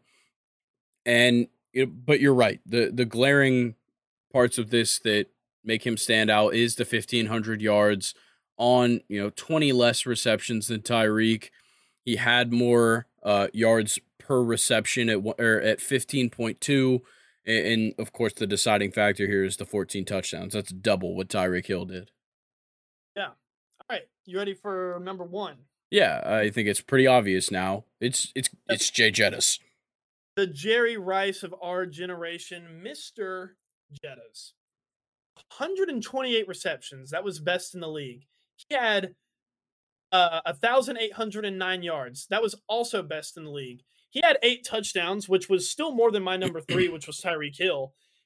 And I wanted to point up, he has the most yards versus press coverage since 2020, which, that's not a long time, but I just thought it was something worth noting. Press coverage is supposed to be harder for wide receivers. Not this freak of nature. And he made my number 1 because he is just it's like watching a video game. Yeah, he was absolutely fantastic. 106.4 yards per game. Ridiculous. Among wide receivers, first in yards per catch by 60 over A.J. Brown. Sorry, not yards per catch, yards after the catch. Absolutely huge. He also was first in first downs with 80. That's a huge contribution to his team. And then, of course, 1,800 receiving yards, 128 receptions. Like, he had 4 more targets than Davante Adams, and he had 28 more receptions. That's unbelievable. Yeah, and obviously an offensive player of the year to his name as well. Oh, for sure. You got any honorable mentions? Yeah, I got a couple. For me, I left off Jamar. Obviously an honorable mention. I just wish he would have played more. Chris Godwin had over 100 receptions. He just didn't get a ton of yards. He had 104 receptions on 142 targets. That's a fantastic percentage there. And the rookies that did really well this season, Chris Olave, Garrett Wilson, both fantastic. I'd love to say something about Drake London. He just really wasn't that great. Yeah, you pretty much took all of my honorable mentions, except for I will say Christian Watson, though. Yeah. Only reason he would be an honorable mention for me is the 7 touchdowns and the amount of time that he got them in. I don't know. That's pretty impressive, and I think he should be mentioned for just that alone. Who knows what would have happened if he logged in a full season like that? Yeah. I think that a lot would change in that case. Another honorable mention for me, and this is probably the last one, is Brandon Ayuk. The guy that nobody really had on his radar. Obviously, we knew he was good. We didn't know he was this good. Over 1,000 yards, the last guy to be 1,000 yards this season, only 78 receptions, sharing the ball with Debo and Christian McCaffrey. He had to run the ball a couple times as well, and he's sharing targets with Kittle. Like, Brandon Ayuk needs his flowers for how well he played this season and how much he did for that team. 8 touchdowns as well. Yeah, highly underrated player there. All right, anything else you got before we move on? I think I'm ready. Let's All do it. right. I'm going to run through this MLB news relatively quickly. Probably skip a couple of things that really aren't all that significant, but let's talk about Manny Machado, Rafael Devers are locked up. They were the two guys that possibly were going to enter the free agency market after this coming season. Now, the market is getting real small. So obviously Shohei Ohtani is the best available there, but after that, it really falls off. Teoscar Hernandez is really the second best option there on the free agent market. This is not good. It does not bode well for teams that struggled or are looking to make a big change to their franchise after this coming season. Because if Teoscar Hernandez, Ian Happ, and Matt Chapman are the guys that are left after somebody gives Shohei like $6 trillion, it's not looking great for that free agency market. So we could see a ton of trades coming next year if teams are really willing to ball out. Or who knows, a really quiet offseason, which I'm kind of bummed about. I love MLB offseason. It's one of the few times where I actually really pay attention to the MLB. And I'm talking like kind of free agency stuff, because like I don't know, the MLB more so than any other sport just feels like the contracts are just so entertaining. Like I remember the year when Manny Machado and Bryce Harper got signed. That was so fun to keep up with, and I'm bummed out that next year won't be really anything like that, except for Shohei. Yeah, Shohei's contract's gonna be interesting. I do want to talk about this one real quick. So the Padres since 2021 have signed Manny Machado to 11 years, $350 million extension. They signed Xander Bogaerts 11 years, $280 million. Fernando Tatis 14 years, $340 million. Yu Darvish 6 years, $108, and Joe Musgrove to 5 years, $100 million. That is almost $1 billion, and they still got to pay Juan Soto. There's no way. Right? There's absolutely no way they can pay Juan Soto. No, they certainly can't, which makes this very interesting. Like $978 million across 5 players, and you still have arguably the best of the bunch to still needs to get paid. Yeah, but at least they have that core. I mean, that's a really big and very elite core that they have there, locked up for all of them at least over 5 years. The shortest contract being Joe Musgrove's. That's pretty damn good for the Padres. I'll commend them for that. It is, but it is quite a lot of money for for these guys. Were on the team last year. They didn't even make the playoff, or they made the playoffs. They really didn't play very well though. Yeah, interesting stuff. Juan Soto, that's gonna be a big one. How long is he locked up for them with them now? I believe he's got 2 years left. Okay, gotcha. Let's talk about this one's just something extremely funny. So Wilmer Flores, MLB player, of course. I don't know where he's at right now, team wise, but he his wife gave birth to their first child, promptly named Wilmer Flores. He was born Thursday in Miami, and that makes 5 Wilmers in their immediate family. Wow. Like, what do you do from there? How do you distinguish names? Is he going to be? I think Wilmer Flores said that he's going to be Little Wilmer. There's got to Really be original. a different Wilmer that's littler. I think he needs to ask Philip Rivers, because there's no way with his 19 kids that like 3 of them aren't named the same thing. Yeah, there's probably like Philip Rivers Jr., the third and the fourth amongst that family. Yeah, maybe you can ask Philip for advice. All right. Let's see what else. Okay. I have a fun question for you, and hopefully you didn't cheat on this. I put the question in there. I redacted the statement from the prep sheet, and it says most. So the question is, who has the most MLB seasons that they stole at least one base without being caught once?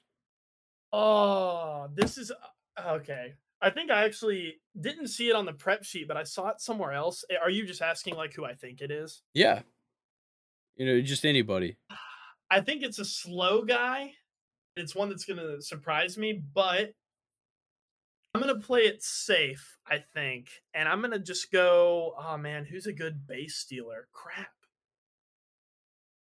I am blanking. I'm going to go, I know he's fast. I don't know if he steals bases. Kevin Kiermaier. Wrong. Is it? It's Greg Maddux. Yeah, that's who it is. I knew it was something bullshit. That's unbelievable. Obviously, starting pitcher for the Braves, Cubs, Greg Maddux, with 10 seasons that he stole a base and did not get caught stealing once. I mean, that's another thing that I think a lot of people don't realize is there's definitely a place for base stealers who necessarily aren't fast. They're just very good at base running is a real skill in baseball. Like there are players who are awesome at base running, and I think that should be kind of valued more. And maybe that was Greg Maddux. Yeah. Let's talk about this fun stat as well. Randy Johnson had more strikeouts than base runners allowed in 11 different seasons. Holy shit. Insane. Yeah, like that's ridiculous. Because, look, a lot of strikeout pitchers give up a lot of hits or give up a lot of walks. And so it's extremely surprising to see the dominance that Randy Johnson had, especially because early in his career, he didn't have any control. So you'd assume he was still walking guys. The fact of the matter is he could strike out anybody. I just can't believe that a player like him in the era that he played in, where players probably weren't, focusing on their health and like the health of their arm and really nurturing it and recovering it after games. He was a starting pitcher that could throw very hard and for a full game. And I don't, and he had a super long career, didn't he? Yeah. He had a pretty long career. He was throwing triple digits. Like, he's just built different, man. He is. That's why he's the big unit. Yeah. All right, let's see what else we've got here. Okay, so this one's an interesting one that has to do with the pitch clock. So there was a pitch from Braves right-handed pitching prospect Jared Schuster. I can't quite remember which scrimmage it was or which spring training game it was, but the strike was changed to a ball, but it wasn't a pitch clock thing. It was from a different rule change, and it had to do with the shift because prospect shortstop for the Braves, Braden Shoemake, was standing on the grass. And like this strike was as much down the middle as it could possibly be. Oh, wow. And it got changed to a ball because Braden Shoemake was on the grass. Interesting. How does that make you feel? It bothers me, of course, but at the same time, it's like, okay, rules are rules. If it's going to be enforced, like that's a rule that's not hard to go by. Don't stand on the grass. If you're standing on grass. Yeah, that's a good point. All right, Jeff Passan reported that the number is going to start at $500 million for Shohei Ohtani and can only go up from there. When I read it, that's just way too low. Yeah. And I know it's going to go up, but I feel like even saying that the number is going to start at 500 million, I feel like that's even low. Yeah, I think it's going to be, I personally think he's going to go 650 plus. I'd go as far as to say like 740. Honestly. Oh man, that is a lot, dude. But I understand why. He's a Cy Young level pitcher, an MVP level hitter. Like, that's just how it is, and I don't see that changing. Shohei Ohtani is an unprecedented number makes sense because he has unprecedented talent. That couldn't be said better. And it's just unbelievable, especially the timing of his career is during this, and even Manny Machado, I think we covered it on our last podcast. Even he was quoted in saying that like the free agency market has changed. Guys like Aaron Judge bet on themselves and ended up getting $545 million more than what they were originally offered or what they're originally going to like settle at. Shohei Ohtani is this good in the middle of just people are getting their bags, Grayson. So the number that he could get paid, that's just going to be ridiculous. Yeah. And it's just, it frightens me, honestly, Yeah. as just a fan of baseball, because it means that we're getting a little bit close to some like 15-year $1 billion contracts. Yeah, it's not out of the realm at all. Because every time somebody signs higher, somebody's gonna be like, "Well, I had a higher WAR than him, so I'm more valuable. I should be getting paid more." Yeah. It's It a domino effect. It it really is. is. I mean, and Manny Machado mentioned it. I know that other guys getting signed are also a part of the reason of why Manny Machado said that. Other guys are getting paid. Why shouldn't I? And if that's the case, and the number is going to only keep going up, for your star players. So it is kind of worrisome, even for me too, of just how much these guys are going to be getting paid and how long. Yeah, it's gonna be crazy. All right, last thing for the MLB. I thought this was absolutely mind blowing. In 1889, Yeah. the Philadelphia Phillies franchise left for spring training, which was in Jacksonville, and they were the first big league club to head to Florida for spring training. But Wow. it was 1889, and they left from the port of New York on their 4-day, 1,000 nautical miles sail to Florida. That is awesome. That would have been a good do you remember? Because we wouldn't have remembered that. That is true. There's nobody would remember that because it didn't happen Yeah, in anybody's lifetime. exactly. But that's just like you always hear about like explorers, taking these voyages in school. Kind of weird to think of a sports team doing that, but in baseball, it's so old that it makes sense. Really cool stat. I Yeah, love this. and like the picture is crazy. Like It's it's literally just just a fucking ship. it's just two ships getting ready to go all the way from New York to Florida. So sick. I love it. All right, let's get into the Prem. We got Oh yes. a couple of pretty good matches this weekend. Definitely some stinkers, but definitely can't complain with the matchups we are getting. We'll start it out. Man City versus Newcastle. There is quite a lot to play for here for really both sides. Yeah. Manchester City. Manchester United is in third, right there behind them. So really, any mistake is just going to be capitalized on by United. So City kind of have to tighten it up. I feel like, and they're really close to Arsenal. I want to say as well too. So a lot to play for here. And Newcastle, they're in fifth. I'm sure they would like to, keep that Champions League spot and not fall to Europa League spot or even worse. Yeah, really excited about this one. I think, with what I have watched from Manchester City recently, I think the key for Newcastle is going to be locking up Holland because I've seen a lot of, like 1-1 draws or, a lot of closer games for Manchester City when Holland is locked up. And I think that's what Newcastle are going to have to do in this game. Yeah, I think that the biggest factor here, though, is that Newcastle leads the Prem in clean sheets. They've got 12 clean sheets this season, by far the lowest goals against with 15. It looks very, their defense is fantastic, but on top of it, there's a couple of key inactives here that really change this game. Man City is missing Aymeric Laporte and John Stones, so the defense is a little bit hurt now, and they're in a rough spot. Obviously, Newcastle is missing Bruno Guimaraes, which changes a little bit in the midfield. But he's been fantastic for Newcastle since the restart after the World Cup. An average match rating in all competitions in that span of 7.3. Definitely nothing to scoff at. A solid impact there from Bruno. But look, there's some interesting parts of this matchup that make it so much higher stakes.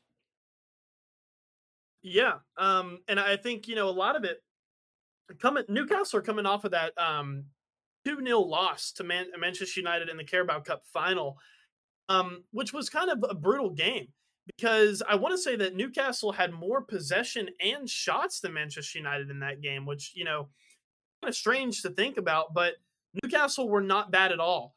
They just got absolutely shit on by Casemiro. And I actually watched this game, Grayson. It literally, every 50-50 ball that Casemiro was involved in, the Newcastle player got absolutely shit on. And you can't allow that to happen. Look, 50-50 balls, they're 50-50, right? Make it 100-0. Win that shit. You have to win 50-50 balls. You have to be the more physical team. And, you're going to have to do it against Manchester City because they have a midfield that will love to collapse on 50-50 balls and make you pay for it whenever they win possession every single time. Yeah, look, Newcastle, just looking at it, they're in the worst form of the whole top six. They've got one win in their last five in the Prem. That win came on January 15th. It's the beginning of March. They've collected 6 points in a month and a half, and that's not going to keep you up there. Man City, on the other hand, they had the lead in the Prem for a few days before Arsenal picked up 3 straight wins now. Man City finds themselves 5 points back from the lead. They're only 6 points ahead of Man U. It's kind of a must-win for both sides. Yeah, but Manchester City are coming off of that 4-1 win against Bournemouth. Of course, it's Bournemouth who have been, shit this year, but at least you beat them by a margin that you would expect to beat them by. Look, you scored 4 goals, only allowed 1. That's pretty good. Newcastle are I think they're going to get caught here. Manchester City just look better, and Newcastle can't find form. I'm going to go 2-0 Manchester City. Yeah, I feel like there's a few other, big parts here where Man City is playing for a ton here because Arsenal is facing Bournemouth, the team that they just blew the brakes off of. If Arsenal gets the win here and Man City does not perform, they're looking at a possible 8-point deficit. And at this point in the season, that's a pretty hard one to come back from. Yeah, that is very true. Yeah, Man City first in the Prem in goals per match with 2.6. Obviously, Erling Haaland, the top scorer in the Premier League with 27 goals. Phil Foden coming off of a brace in their 5th round win in the FA Cup. Newcastle obviously coming off that tough loss in the Carabao Cup. I think Man City's got it, but I think it's going to be 1-0.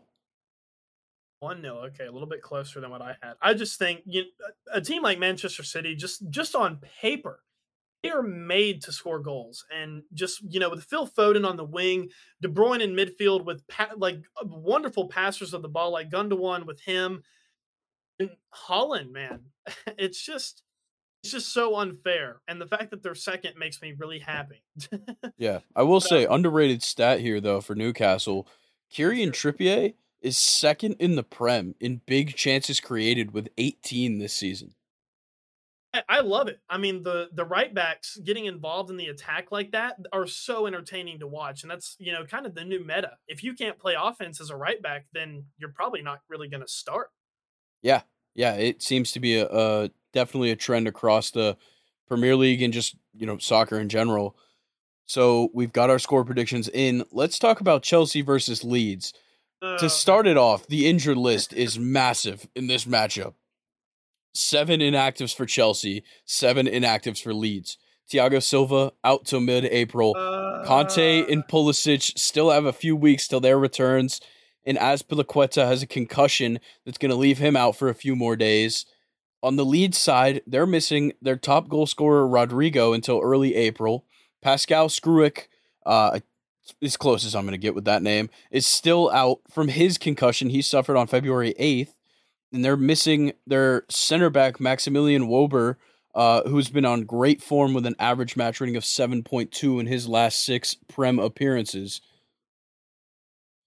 There is some key factors here missing on both sides. Yeah, and the Chelsea one for me, Thiago Silva getting hurt against Tottenham, that absolutely made it the worst 2-0 loss ever because Thiago Silva has been the most consistent player for Chelsea. Of course, we have other consistent players now like Enzo. He's been absolutely brilliant in my opinion. Oh my God, Thiago Silva, I can't believe because that's the one part of Chelsea. I want to say Chelsea are 4th in clean sheets this year, and that's with 0 offense.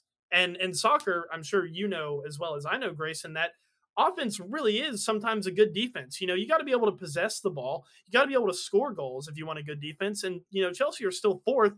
It's all been because of Thiago Silva. And now that he's out, on top of the poor form that Chelsea have had, And as a Chelsea fan, I don't fucking know anymore. Of course, the one good thing, N'Golo Conte is back at Cobham training, which is absolutely fantastic. Was he on the injury list that you just read off? Yeah, so him and Pulisic are kind of scheduled a mid-March return, so just a couple of weeks left for both of them to come back. Interesting. Well, good thing that N'Golo Conte is already back at training at least. I don't really have much to say. I'm kind of upset that Chelsea ended up on the prep sheet because it's the same story. It just keeps getting worse. Um, I don't know. What do you think? What's going on the Leeds side? So look, before I get to Leeds, one more thing, a couple more things really I got to say about Chelsea. It blows my mind that Chelsea is still middle of the table when Kai Havertz is the leading goal scorer with 5 goals. That's ridiculous. On top of it, Chelsea haven't scored in 3 matches. They only average 1 goal per game. That's good for 13th in the Prem. But I will say Leeds' offense is not any better. They rank 12th in goals per game with 1.2. They haven't scored an away goal in 2 matches. And they're ranked 13th in shots on target per match with only 3.8. Though Leeds is coming off of a win in the Prem, they had a tough loss to Fulham in the FA Cup, 2-0. I, I'm looking at a 0-0 draw. Same, because look, Chelsea definitely. I think even with Thiago Silva still being out against 17th place Leeds, I think Chelsea can still muster a clean sheet here. But Leeds can definitely muster a clean sheet because look, in their last Prem win, it was a 2-0 win over Southampton, which I want to add that Chelsea just recently lost 1-0 to Southampton. So perfect there. But um, in that 2-0 win, the goalie and the back four of all Leeds were all over or right at like a 7.2 match rating, which is exactly what you need. And a 7.2 average match rating for your goalie and defenders will get you a clean sheet against Chelsea. So I completely agree with you, 0-0 draw. All right. Let's talk Liverpool versus Man United. This one being Ooh. played on Sunday. Really a fantastic matchup. Liverpool's been surging up the table. They're now in 6th. And Man United as well. They're on great form. They just won the Carabao Cup. They're in 3rd place with 49 points. There is a lot going on here. Both teams come into this one 3-1-1 in their last 5. What's kind of your first impressions on this matchup? My first impressions on this matchup is despite if you don't count the hilarious 5-2 loss that Liverpool suffered to Real Madrid recently, I think that was last week. Liverpool absolutely need Virgil van Dijk, and it speaks volumes. Liverpool have had 4 clean sheets in a row, which is super impressive. It's a lot of the reason why they've been able to, jump the entire table, it seems like, and get themselves back into 6th place. But Manchester United, as you've just said, also have a lot to play for. If they win and City somehow, fuck up or tie or lose, they could be within 3 or 4 points of 2nd place, which is huge for them. And yeah, we're starting to get down to the, point in the season where these sort of like top 7 matchups are going to be really, really fierce. And I cannot wait for this one. Yeah, it's going to be a fantastic matchup. Liverpool, they sit in 6th place right now. They're only 2 points behind Newcastle for 5th for that Europa League spot. And Liverpool's 6th in the Prem in goals per match with 1.7. Man United only sits 1 spot ahead, also at 1.7. Obviously, a few more decimal points, and we'd have an exact number, but I'm not going to do that. And then Liverpool, as a team, ranked 2nd in big chances created with 62, but got to give it to Man United. Bruno Fernandes is 17 big chances created, is 3rd in the Prem this season. So, look, I think there's the opportunity for a lot of goals scored. Rashford, obviously, on fantastic form. Bruno as well. I gotta say, I think this is gonna be a high scorer. I think Man United takes it 3-2.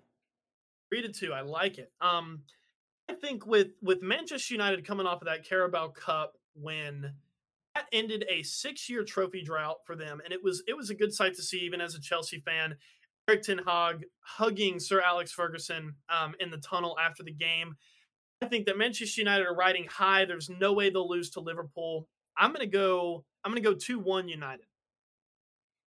Yeah, I like that. And you know, nothing to scoff at here as well. Something I just kind of overlooked on accident. Man United also got a 3-1 win over West Ham in the FA Cup this week. So, Yeah, a lot of things going their way right now. I definitely see them coming away with the victory. yeah, me too. All right, Luke. This brings us to stake your claim, unless you've got anything else you want to talk about with the Prem this weekend. Yeah, I'm good. You want me to go first? Yeah, go ahead. I'm excited about this one. I did read some information that kind of could say otherwise, but I'm going to bring it up because I like to read all the facts, even if it makes me look horrible. But I'm going to do it anyway because this is stake your claim. I'm about to stake my fucking claim.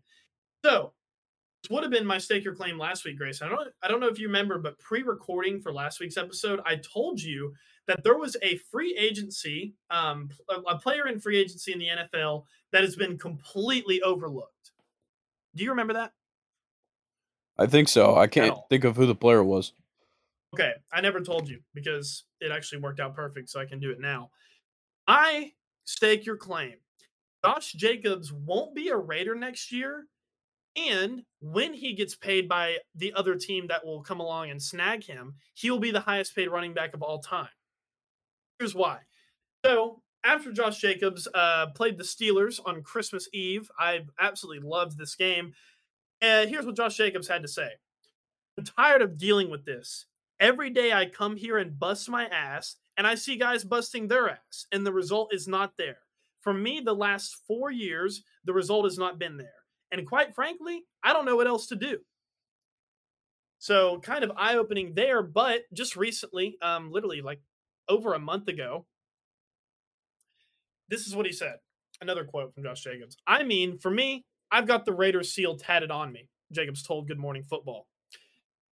Uh, it is always something I've wanted to be a part of. I want to give back to win and change the culture to get the winning mentality and things like that. I'm fully invested in that. I mean, I just bought a house in Vegas. It's definitely a place that I want to be.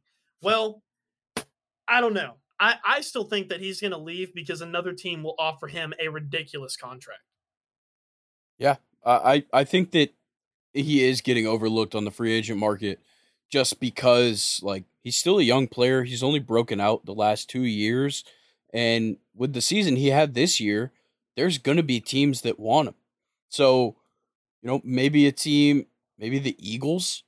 I think he'd be really good on the Eagles. There's a chance Miles Sanders most likely doesn't stay. I I think the Eagles would be a fantastic destination, but I don't think they have the money to give him that big contract. Yeah, I just think that the Raiders are kind of another one of those teams. We've talked about it with the Vikings and the Packers. Is they have a star running back, but they're not utilized to the fullest. And I know Josh Jacobs. We did our running backs list. I'm pretty sure he made both of our he made our top threes. I want to say he was maybe your number one. Yes. Yeah. So he's definitely like a fantastic player, but I would even say that Oakland kind of underutilizes him. I think they kind of underutilize everybody on that offense, in my opinion. But I think another team for Josh Jacobs would be awesome for his career and awesome for the NFL. Yeah, I think that's a fantastic take. I don't think Oakland is the spot for him right now. Yeah. Well, let's hear yours. I'm excited. Well, Luke, it seems like we've switched our roles here. I would typically take a football one. I'm taking a soccer one this week. Oh, I love it. Let's hear it. I'm so excited. Marcus Rashford is going to win the Premier League Player of the Year over Erling Haaland. Oh, I think that the remainder of the season is going to be all Marcus Rashford.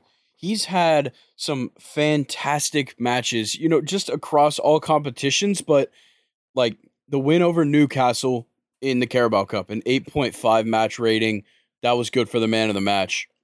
A 9.0 rating against Leicester last Sunday.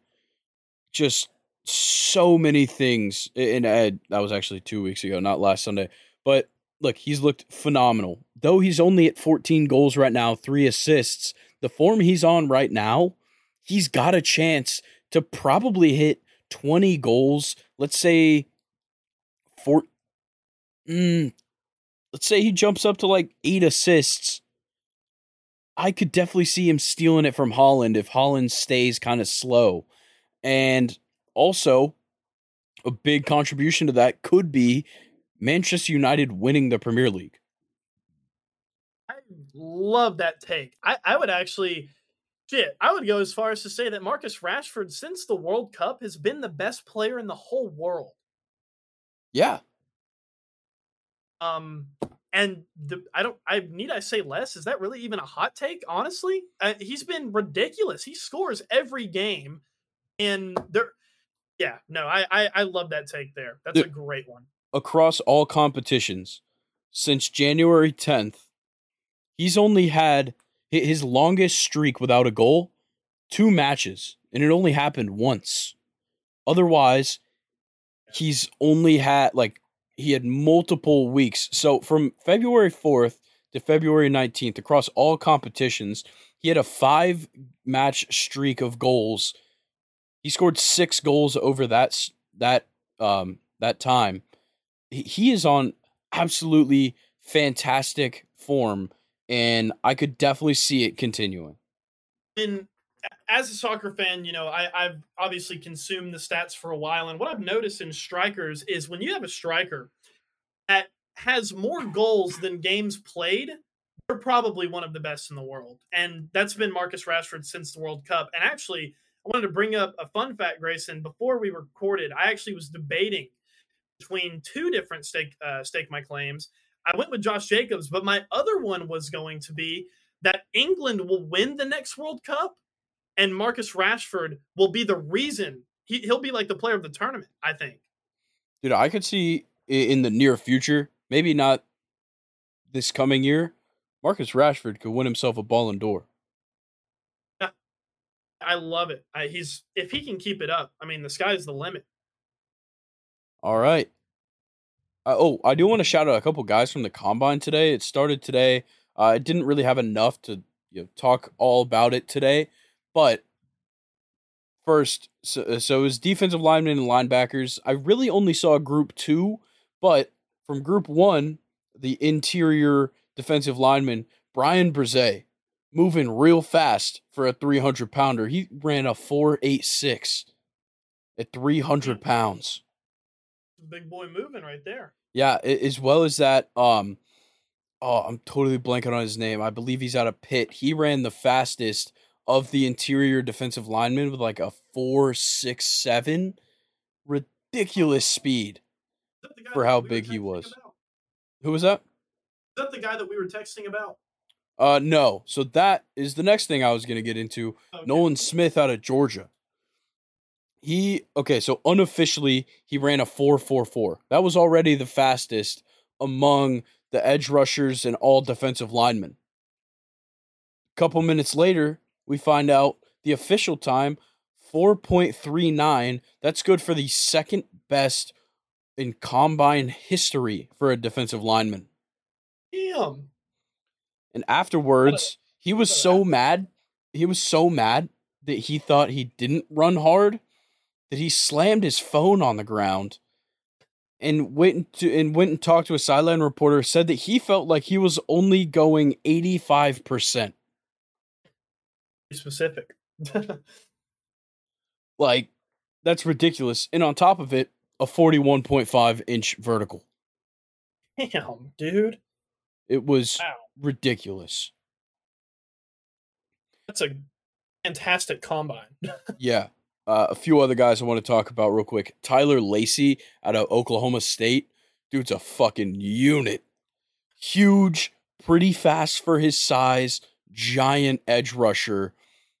Immense strength, pretty fast, can start on a dime. Fantastic guy out there. I am going to absolutely butcher this name. Adetomiwa Adebawore out of Northwestern.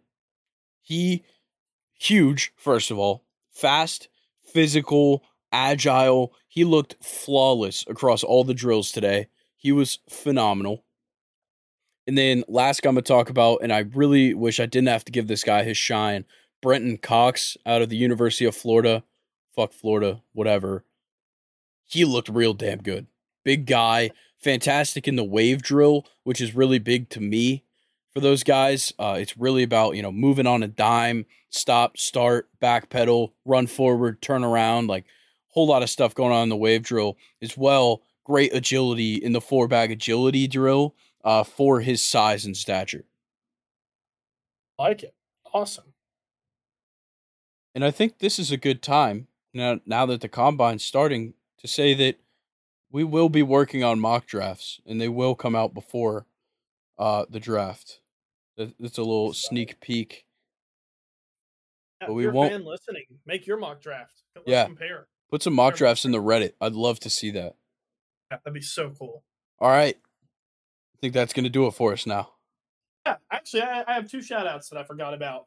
As we're recording this, today is Ben Roethlisberger's birthday. Happy birthday, Ben Roethlisberger. I love you. I also wanted to shout out John.